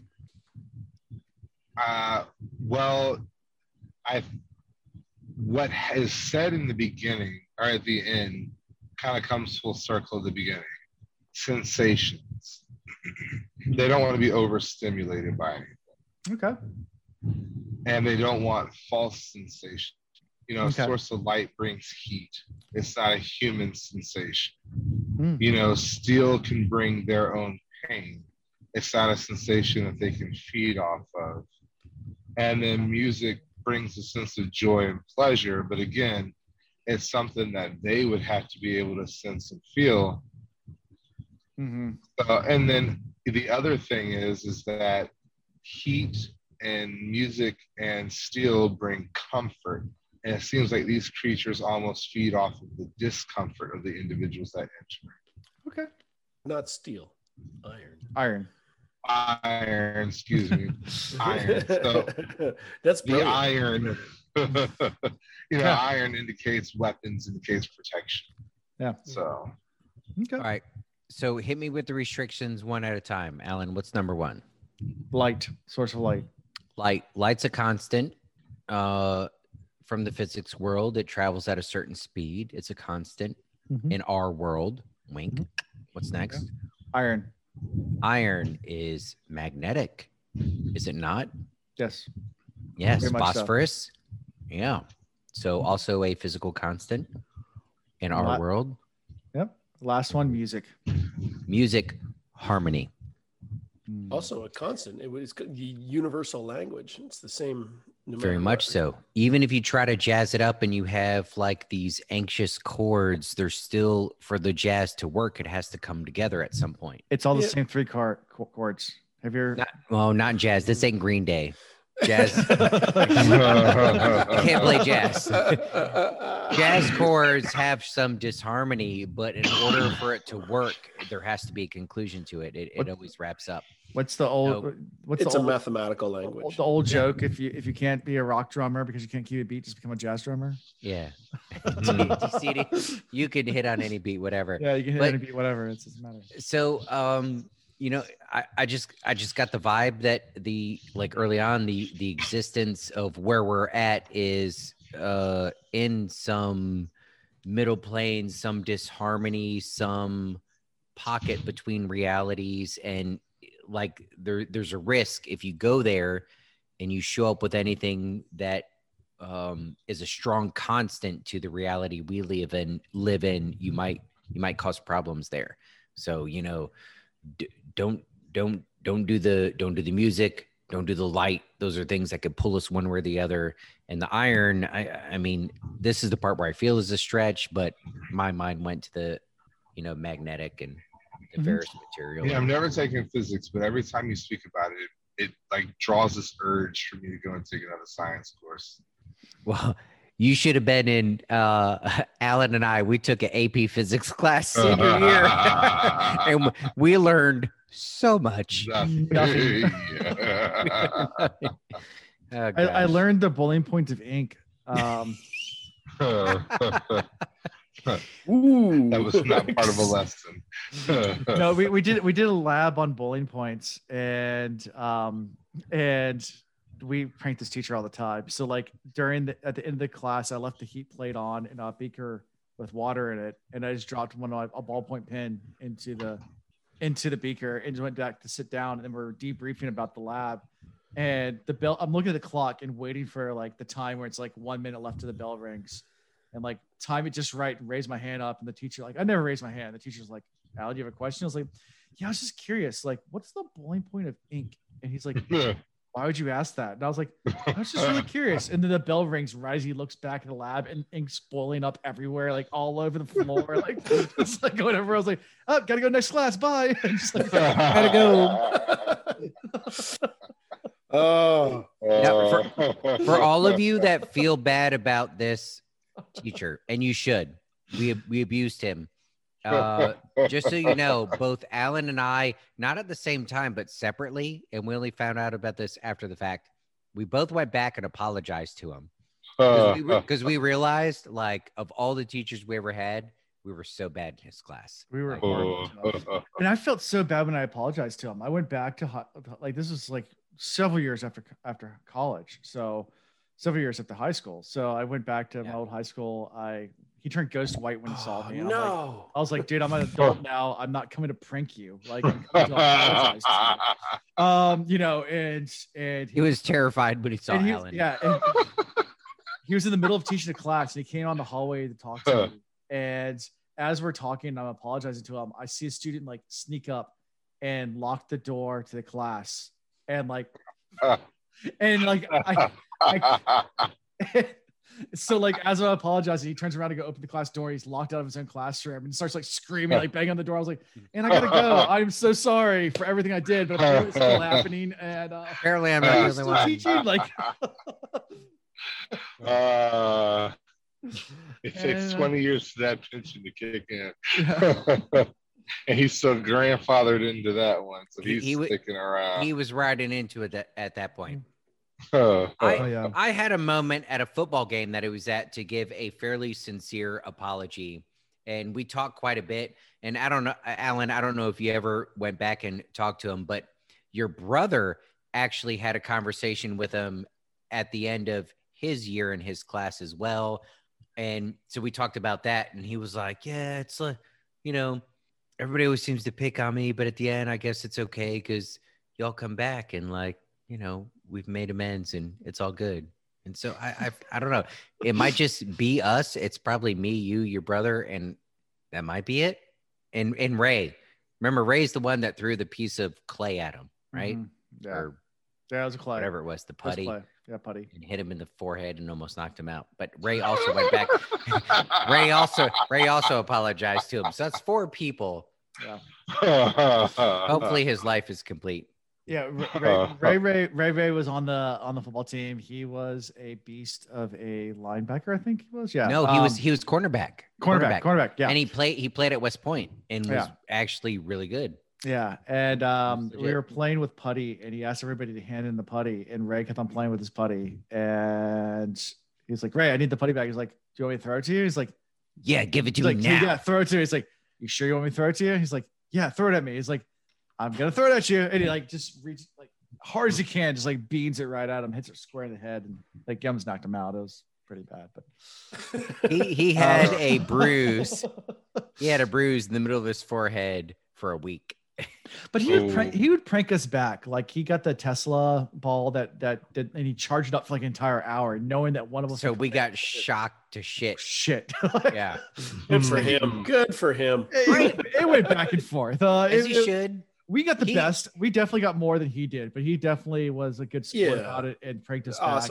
And yeah, it went back and forth a lot. But we also boosted his numbers because Marion, myself, and a couple others, I don't know. I think you were at least a 3 or higher on the AP exam. No, Did you hit 3? You weren't? Okay. Oh, no. You drew pictures? I drew pictures. Okay. And wrote a letter of apology to whoever the exam grader was. There was like 3 or 4 of us that like aced the AP exam, and he was super excited because he knew he didn't teach us anything. And then the rest of us were like Alan, doodled pictures, drew sailboats, and apologized. I already got in college. I didn't really care anymore. But anyway, so let's go back to the book. Book? Yeah. We're reading one? Chapter. Yeah. So they are walking through this corridor, Matt and this being. And he looks outside and the landscape's all weird. Go. The corridor's weird. And he finally arrives at this larger room. And there's 3 figures sitting up on pillars in the room. Scenes, by the way, outside remind me of Bleach. If you ever watch the anime, if you don't, go back, look at it. Okay. It's a really good anime. Okay. I'll leave it at that. Sure. So Matt's very careful about the situation because he's prepped all his questions. So he asks his first question. He's like, should I go home to help my people? And they respond with, no, you must go to Radium. and the bell sounds, and that completely flusters Matt. Like everything else just goes completely out the window at that point. He's like, what? He was hoping for a yes or no answer. He was hoping for yes or no. And he's like, Iridian, like, why would I ever go to Iridian? Because you will die if you don't. Bong. He's like, wait, no, that's my question. What the fuck is wrong with you people? Bong. Bong. Damn it. So Matt's turn is over. Thank you. Come again. Thank you. Come again. Yeah. And Matt had planned out like how does he get away from Aes Sedai to recall his lost memories. That was one of those questions he was gonna ask, but in anger, he asked him why he should go to Iridian. They respond, well, you'll die. The second that second bell tolls. And then Matt then forgets everything of what he's planned. And what does he ask his third question? I'm trying to remember what his third question was. And the spreadsheet. Yeah, Alan, get in the sheets. Bolts again. I don't have it written down. So his first one was first one was like, should I go help my people? Yeah. And said, no, you should go to Iridian. Why should I go to Iridian? Because you'll die otherwise. Yeah. What's the third one? Chris, you're driving. Put the book down. Stop flipping through the pages. We will find it. The third one is he asks, if he doesn't go to Iridian, will he die? Or something like that. He asks, why will he die if he doesn't go to Iridian? That's what he asked. That's right. That's right. Yeah. Correct. Why will he die? Why? And they said, because you will have sidestepped fate and you'll be killed because the fate will not be fulfilled. Sure. And that's when the final one he says. But then he asks a fourth. He sneaks in a fourth question. He asks a fourth question. Matt's really upset and like everything starts to shake and like the whole world, like the whole thing's crumbling. He went wild down. card. And he's like, no, I'm not gonna take your bullshit answers. Like, what fate? Like, you haven't given me a straight answer. I want a straight answer. What fate? And they're hesitant to answer. They actually give him three answers. They give him to his fourth question. To his fourth question, it's like to marry the daughter of 9 moons, to die and live again, and live once more as part of what was, and to give up half the light of the world to save the world. That's a lot. He matted the shit out of that. He matted it. Yeah, he did. Yeah, I guarantee no one else ever got that many answers out of them. Yeah, but he also got none of the answers he wanted. Yeah, sure. Yeah. So what do you think? Also part of matting it. We should also mention the questions that he wanted. He mentions both of those too in this. Yeah. Which was he wanted to know how to get away from Aes Sedai. And how to fill the holes in his memory. That answer though. If he goes to the waste, he's going to get away from the Aes Sedai. And since that's his fate, maybe being severe, and he'll be able to get away from Rand to do so. So, what do you think about this whole? He has to go to Iridian. Let's start there. All right. Flashback to earlier today, where I was talking about how Matt is starting to get in this headspace where he knows he's important, but he doesn't know what, and he needs to be pulled, but not to be a number 2, but to be number 1 in his own story, right? And this is kind of following along with that. The obvious is, all right, there's hints that I should go back to 2 Rivers. There's the obvious, I should stand tall next to my Rand and defend the dragon. Da-da-da-da-da. But he knows there's something more. That's why he hesitates to commit to Perrin to say, yes, I'm going with you. Or no, I'm staying with Rand. Like he feels pulled. And then there's this other answer of, no, maybe you should go to this other place in the middle of bumfuck nowhere. Mm-hmm. And I'm not saying he's committing to that, but at the very least, this is another step of the opening the eyes of Matt of there's more to this world. There's more to the problems that are going on. You don't have to follow that path, this path, this path. We're at the precipice now where Matt hopefully can choose choices. That's also an inside joke. DT. Choices. No, I got choices too. I listen enough. I just missed the one somehow. I figured choices has been around for long enough. I got choices. Yeah. So he gets to make a choice about the path he goes down, and it could be the help him, help my past, help my now, help a future I don't understand. What was that last part of his answer? The third part? The third thing to get up. The third question he asked, or the third part of the answer? The third part of the answer. To give up half the light of the world to save the world. So could it be that he travels with the Blaine to the waste? I mean, that's where Radian is. So Radian's in the waste. Yeah. Maybe he travels with the Blaine, and the Blaine's the other half of the flame, and he figures he has to sacrifice her. Ooh. So Martin was okay with killing people in season 1.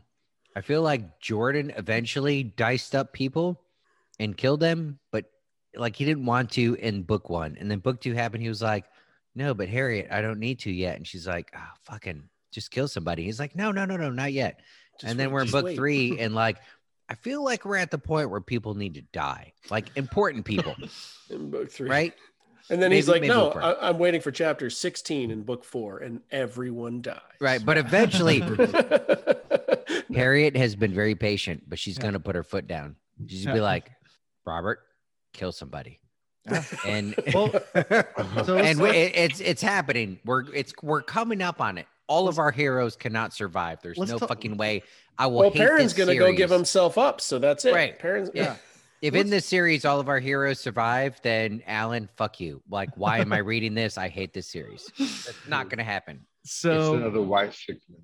So let's talk about the 3 things. So to marry the daughter of the 9 moons.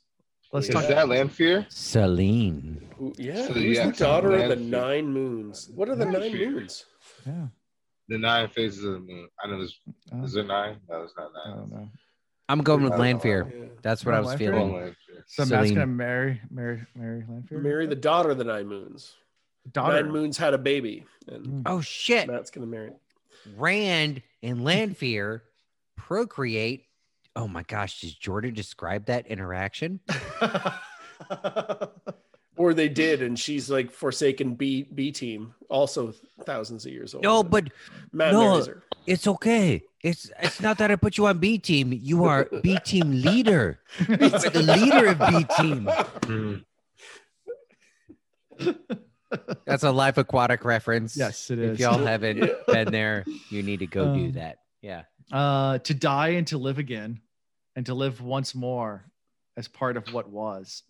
Hasn't he kind of like died already a little bit there? A little bit, but did he actually die? So is Matt actually going to die?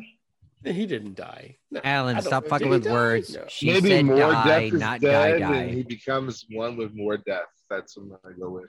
Chris, and then he listen to yourself. Was. Chris, listen to yourself. You said more death. You said, well, there's a death, but maybe more death. Like there's more to death. Like it doesn't end at death. There's more to that shit. Yeah. And you could do it multiple times. And the last one was to give up half the light of the world to save the world. I gave you my take on that. Yeah, you gave a take on that. Sacrifice of Blaine. Yeah.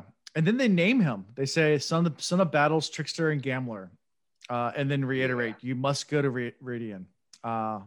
And Matt is carried forcefully out at this point as everything's crumbling and like literally it's too much. The savor. The strain. The strain. Of course, we didn't realize that 3 different people were questioning at the same time. Wow. Yeah. And as soon as he gets thrown out, he immediately tries to go back in the doorway and just goes through to the other side. Nothing happens. Can't go through again. I'm not done with you. I'm not done. Yeah, he gets thrown through, and then he like gets up all mad, jumps at it, he goes right through the other side, smashes into the wall, stumbles over, breaks 3 Terangrial. Your first 2 answers were bullshit, so they don't count. I'm coming back. Wait. No, that's what he's mad about later too, right? When he says warning later, why can't we go back? Yeah. Yep. Yeah. So So final thoughts on all this before we move to, I guess, the next immediate scene. Go ahead. I like it. I like it a lot. good. There was one thing I wanted to ask you guys. What did he see? Do you guys take note of what he saw out of the window? And what did you think about that? He describes two things in that. From the window. I was wondering whether or not wall. the three arches that he saw were the describes same them as to Tarvalon. Yeah, 3 tall silvery spires. Mm-hmm. Is that anything to do with Tarvalon? And a tree with a broken branch are the two things. Mm-hmm. Yeah. True, the broken branch. I'm completely disconnected on that one. I'm like, yeah, I think he almost said that to like make sure it was like repeatable. The broken branch being something that couldn't. But Tarvalon comes. But the spires. Okay, curious. All right, cool. Yeah. I was just wondering what you thought. Go ahead, Alan. Yeah. So he leaves, of course, the doorway, and Matt starts to think about, review what just happened, and he's angry, and he's pissed about this daughter of the nine moons thing. He's going on about it. He's like, I'd rather marry a pig than a noblewoman. That sounds like some noblewoman, and I don't want anything to do with nobles. And he's getting all upset, and he's about to leave, and then Rand steps out of the doorway, and Matt's like, "Hey, bud." And Matt admits to Rand immediately. He's like, "Yeah, I went through." And Rand's like, "Yeah." So we both went through. And like as they're talking, Moiraine steps out and is like, "Everyone's in there. Okay, that's a big party. It's a party. It's a party. It's a party." And That's she's not happy at all about this. Like she's like, "Which one of them told you about this? And who do I need to kill right now? Because I am pissed." And Rand's like, "Bitch, I'm literate." Yeah, I read it in a book.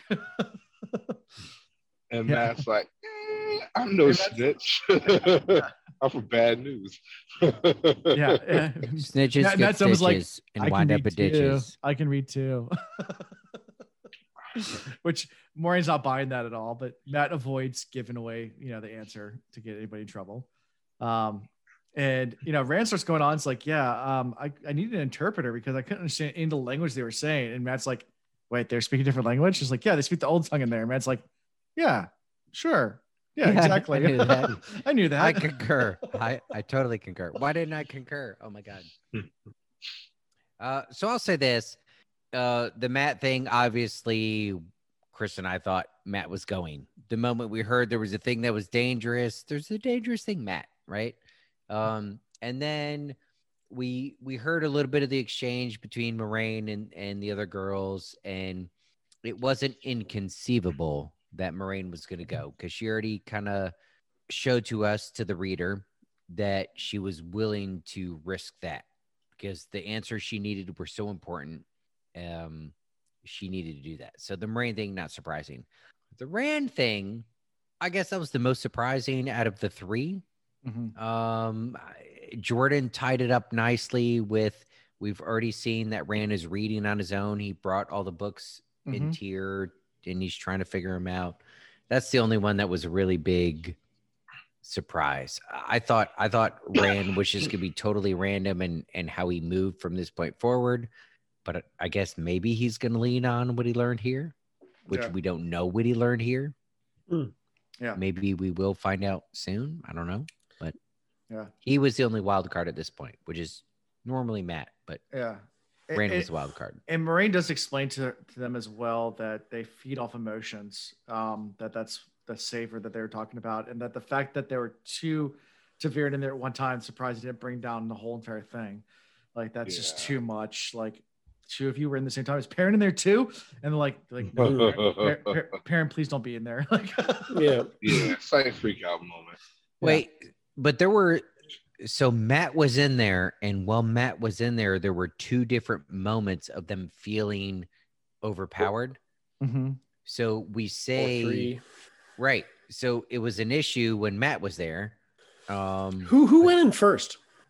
I'm curious. What order do you think they went in? They were all in there at once, and then they came out. Matt, then Rand, then Moiraine. Who went in first? I would think Moiraine would take more time than Matt. I think Matt would be I think Matt probably went in last. That's my. I do too.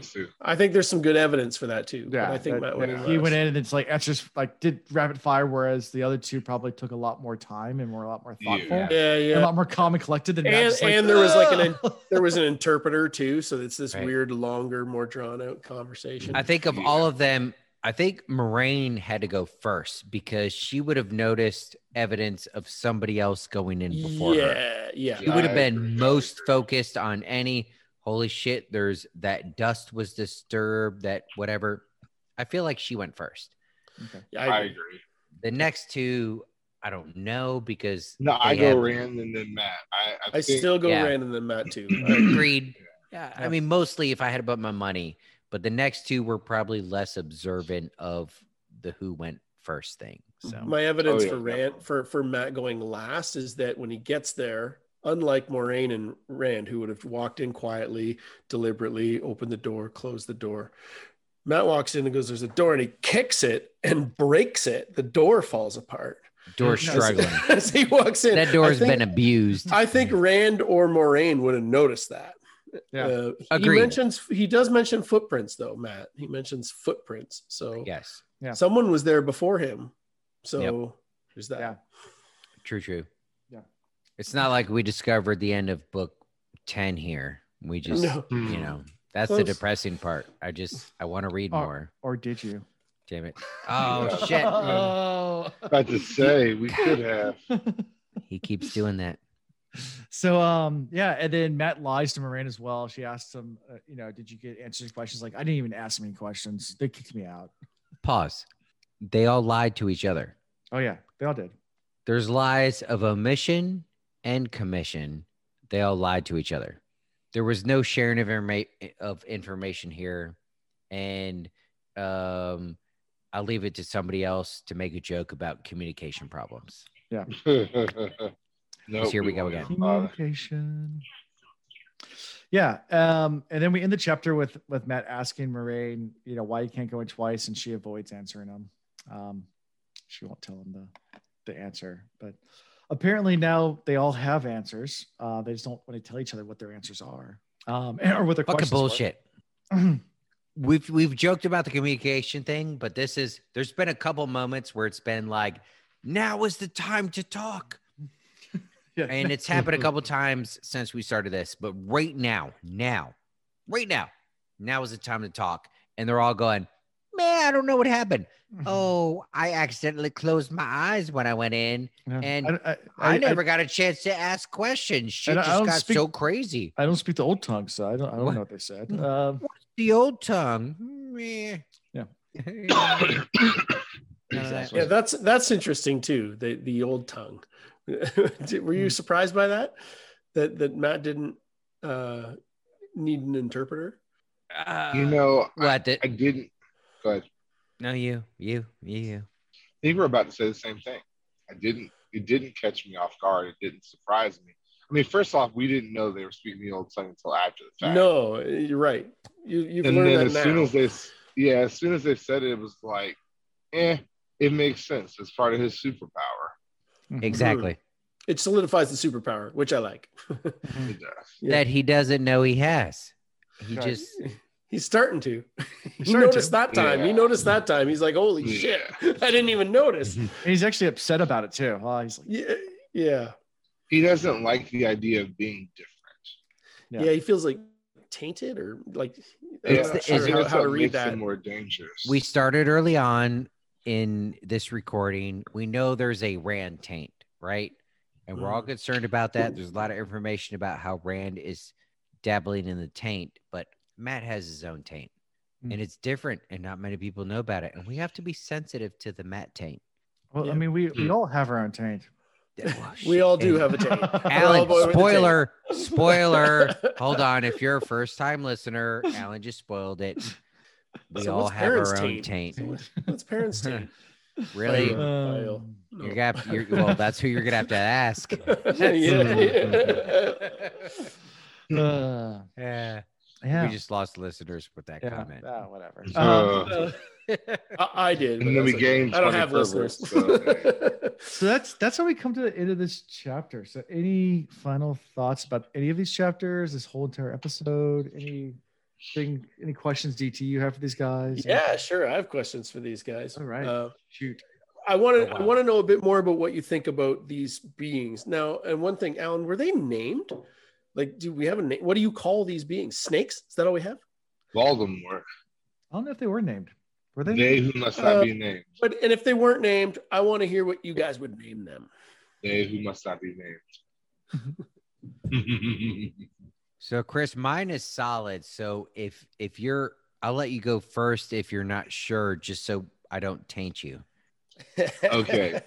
How and forget his question, but how would you describe them? Like, what did you think inside your mind? Aliens. Like, what'd you picture? I thought aliens. That's fair. I thought like, cool. All right, beam me up, Scotty. But they went through a portal, beamed up to another realm or something, or and then sent back down. Sure. And it ties into like the whole different worlds thing too. This is a different world, but it's not a portal world. It's not the dream world. Like there's all these worlds here. Where are they? So Chris, if you were concerned that your thought process was crazy because you said aliens, this is where everybody's past experience plays into what they're reading now.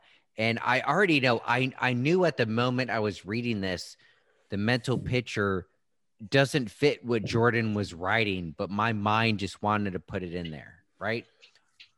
When we got there, my mind pictured the rats of Nim. And when we were getting answers from Matt's questions, it was Nicodemus. And I guess there were multiples of them, but it was variations of Nicodemus giving answers to the questions. And I know. So Alan, you look disappointed. DT, you have a what the fuck look on your face. No, it's good. It's okay. This is not one of those moments where I'm trying to actually anchor down and trying to convince other people.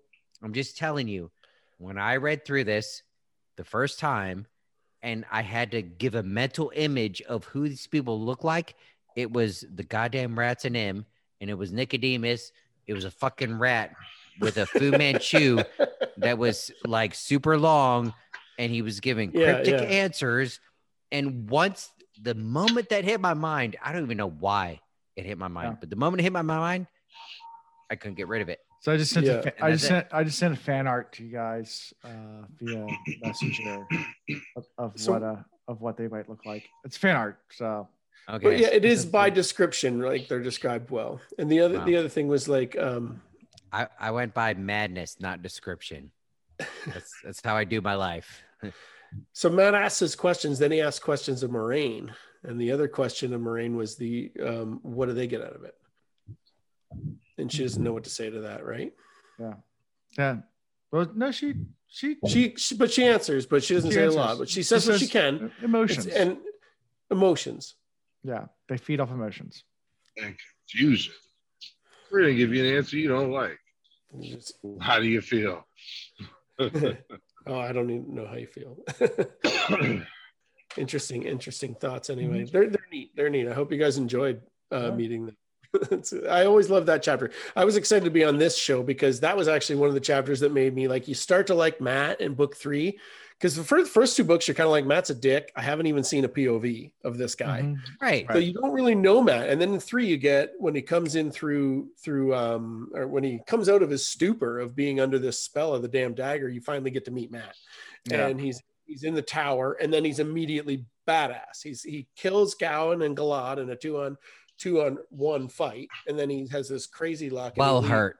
And then I was like, man, he's already cool. And then you meet this, and you're like, there's this doorway and prophecies with him, and the prophecies are pretty cool.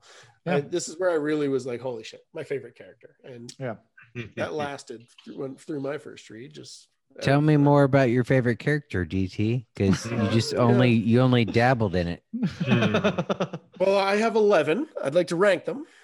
I'm going to start at 5, go to 8. No, I don't know. I'm not going to give you too much information. Sure. Damn it. Alan, stop. But early on, stop reading these guys into it. In my first read, though, this grabbed me. I was like, this is a cool thing. Like, I was waiting for that other world, another beat, because you don't meet anyone new since the Ogier, really. Yeah.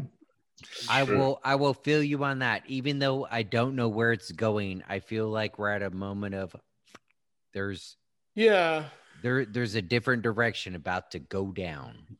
And it dropped hints about directions now. Here. You're gonna love this book, guys. You will. Yeah. This is everybody says that. Books. It's one of my top 3 books. That's what everybody says. Yeah, That's why I'm so fucking glad Chris showed up tonight. Chris, thank you. Yeah, me too. Thank you. We needed to bounce around tonight. We needed. I was afraid I was going to need to like replace Chris. I'm like, yeah. So before we get any further, let's do favorite characters. What's favorite characters from these chapters? Shit, I always Fael. Fael, it's Chris's. When she pulled those guys up, bitch, I'll cut you, ho. Like, that's what came to my mind as soon as that scene popped up. I was like, she's a ride or die. Like, I want her on my side. So I'll predict Ian's. I'll predict Ian's is Matt? Bear Lane. Oh, I'm lying. You hated her, but at least she's interesting. No, she is, but she's part of the reason why I choose Matt.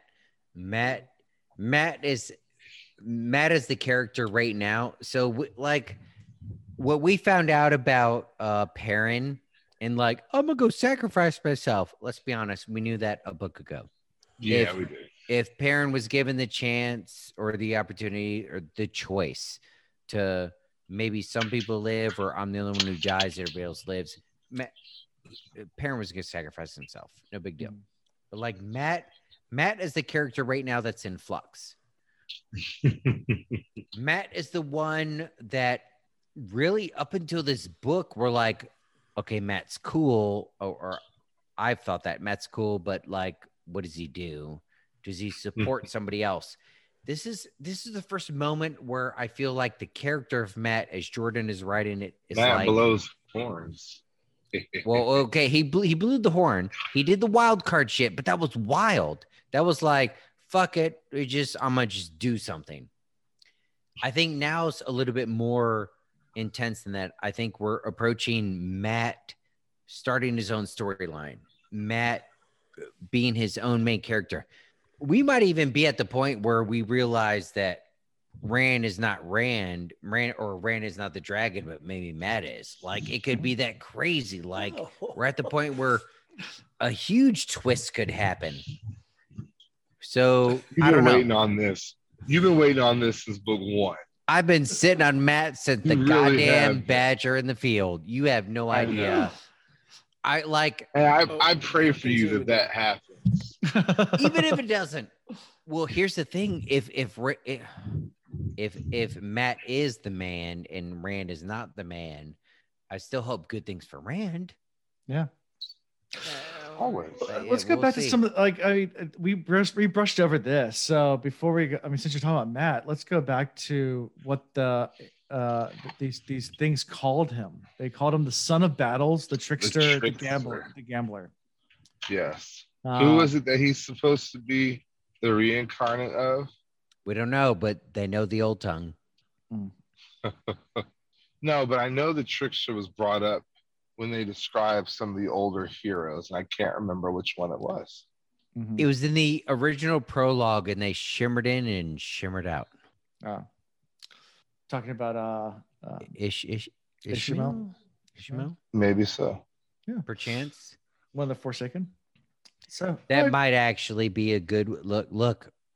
At this point, Alan, don't be so negative. Well, Ishmael. Well, they explained that into book 3. Ishmael was Balsamon, right? But see, more depth. What's the deal with more depth? I'm gonna go back. What's the deal with more death? It's not less death.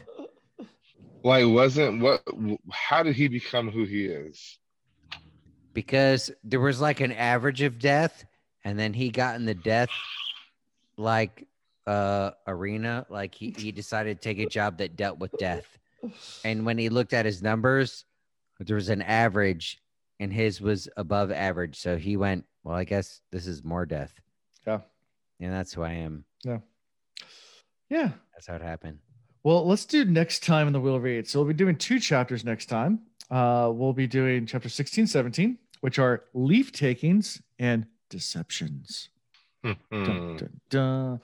So those are the next 2 chapters that we'll be covering, and we will have a guest next time as well. So many of you know her, at least on our Discord server. We know her well because she actually designed our logo. Her name is Tree, and she hugs them. Tree Hugger will be our next guest. And we're excited to have her on. Amazing. So, yeah, so Tree Hugger is going to join us. And then we'll take a break for guest for most of July. But yeah, so that's exciting with the next 2 chapters. So with that being said, anything else from you guys before I kind of sign off? Yeah, no, you mentioned Tree. Okay. Hold on. Yeah. So hold on. I have to look it up. I have to look it up. That's it. All right, Tree. I'll wait patiently. Tree, you get a... Mordeth was a trickster, right? Mordeth was a trickster. You're right. God, I love drunk people. And he's driving. That's so sweet. Tree, if you can tell me the type of pine that smells like butterscotch, if you can tell me in the next hour, you get a free piece of merchandise off of our website. Ian will send you his mom's red rod. No, stop. Jesus. So now, did you just say it's not red anymore? It's frosty. So Alan was quick to say that my mother's smells like butterscotch, but that is not what I said. Tree answered with Ponderosa. Ponderosa pine. You're absolutely right. Okay, you know what? That was amazing. You got that so fast, Tree. I'm going to match that. I'm going to give you another item off of our page as well. I'll match that with a merch item. Dope. 2 merch items. Don't take this the wrong way, Tree, but you just got doubled up on. That's where it got awkward. This is the awkward point. I already owe Tree one. I owe her one, but I want to deliver it to her, and we are still in lockdown. All right. So Tree, Tree, Alan, on me, not on the Wheel Reads, but on me. Yep. Tree gets a freebie. Freebie from Fantastic. The merch store. Cool. All right. She was so quick. So quick. That's impressive. Yeah. It was. I just learned that yesterday. So DT, thank you so much for coming on. We appreciate you. This was great. Great guest. I had a blast. Thank you. A lot of fun. Thank you so much for coming on. And how can people find you or find your Discord server? What's the best way? I think almost everybody has some sort of access to Twitter. That's probably the easiest way. At Trivia Watt. Everyone knows Watt, Wheel of Time, right? Trivia Watt. It's a Wheel of Time trivia server, but someone already had Watt Trivia. So yeah, I'm at Trivia Watt. And if you go to the pin message, you'll find the Discord server. If you're a Discord user, it is primarily a Discord thing. So sure, which I recommend. If you haven't joined the Wheel Read server, you absolutely should as a listener. It's a great way to engage with these guys. So, and when I release this episode to the general public, I will also put a link to your Discord server in the description. So perfect. Yeah. So that way, so if you're listening to this and you can click down the description, DT's link will be down there. So go join, play some trivia games. There will be one in the next, like I said, I'm not sure I'll get it out for this week, but for the next week I will. And I'd like to get this a little more regular again later in the year. So it's been a little bit of a hiatus. I have some summertime coming off too. So it'll be a little slow in the summer, but we'll get some regular games going again. All right. Good deal. All right, thanks, guys. And how we can be found? We can be found at The Wheel Reads on Twitter, Instagram, Facebook. thewheelreads@gmail.com is our email address. You can email us all sorts of fun things. I will respond as long as it doesn't get a junk mail.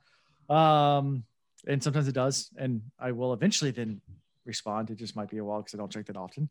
www.thewheelreads.com is our website where you can find links to all of our stuff, including our podcast episodes, as well as our merch store. So you can come visit our merch store and get merch, or you can listen to us live sometimes if you come on Patreon and possibly get free merch from Ian because he gives them away sometimes to our Patreons. So don't tempt me.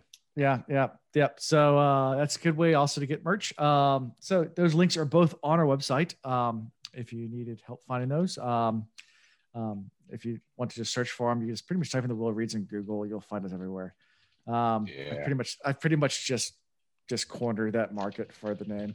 Also just feel free to like us, share us, write a review.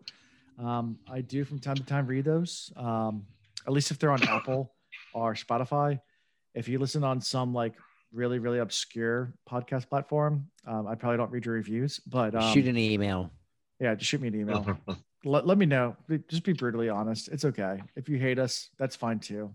But that doesn't happen, man. Guaranteed. Yeah. So that's fine. Nobody gets to this episode. Yeah, no one gets this far in and hates us. Like I've been listening to you for 1.5 years, and I hate you, but I still listen. Yeah. All right. So quick challenge before Alan says, "Is there anything else?" DT, you're gonna go first. So you need to have a catchphrase. When Alan says, "Is there anything else?" You catchphrase, and then I'll hit my catchphrase, and then Chris does his deep-throated catchphrase. Yeah. So is there anything else for you guys? DT. Because I deep-throated. Anything else? DT froze. How many DT's frozen. He's frozen. Hold on. He did freeze. All right. I don't want to. Okay. Oh wait, he's coming back. He's coming back. Okay. We'll how many reviews do we have? Wait, how many reviews do we have? On what? In general, do you know how many reviews we have? I mean, it depends on what platform. Apple. Let's see. What's your favorite platform?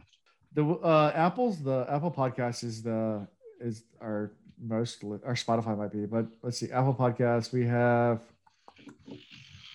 How many reviews do we have? I can look it up right now. We have 38 ratings. I'm not sure how many reviews, but we have 38 ratings. How are we doing? 5 stars? We are no longer 5 stars. We are 4.9 stars. Someone gives a 4-star. No. I'm going to date your daughter just so I can make love to her mother later. We're gonna rate her 3 stars. Yeah, we have 38. The number 5 is my favorite number. So whoever does the 50th review will get something from me. Yeah, we have 38 reviews, so 50 reviews. 50th review. That's people. neat. Okay, cool. Right. I'm one of them, guaranteed. Tree gets butterscotch candies from DT and I. Yeah, sure. Yeah.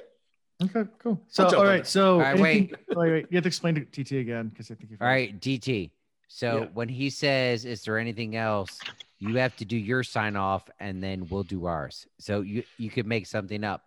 But You think I have something to us. make up? I'm too drunk to make too much up. So you better. You could say this was great. You could say this was great, guys. You could say I like romaine lettuce. You could say no problem. mushrooms. I got it. Ready? All right. Okay. Yeah. Anything? Go for it. All right. Anything else, guys? Rakori Sotovia again. Until next time. Peace. Nastrovia. I'm here. So. And that's it.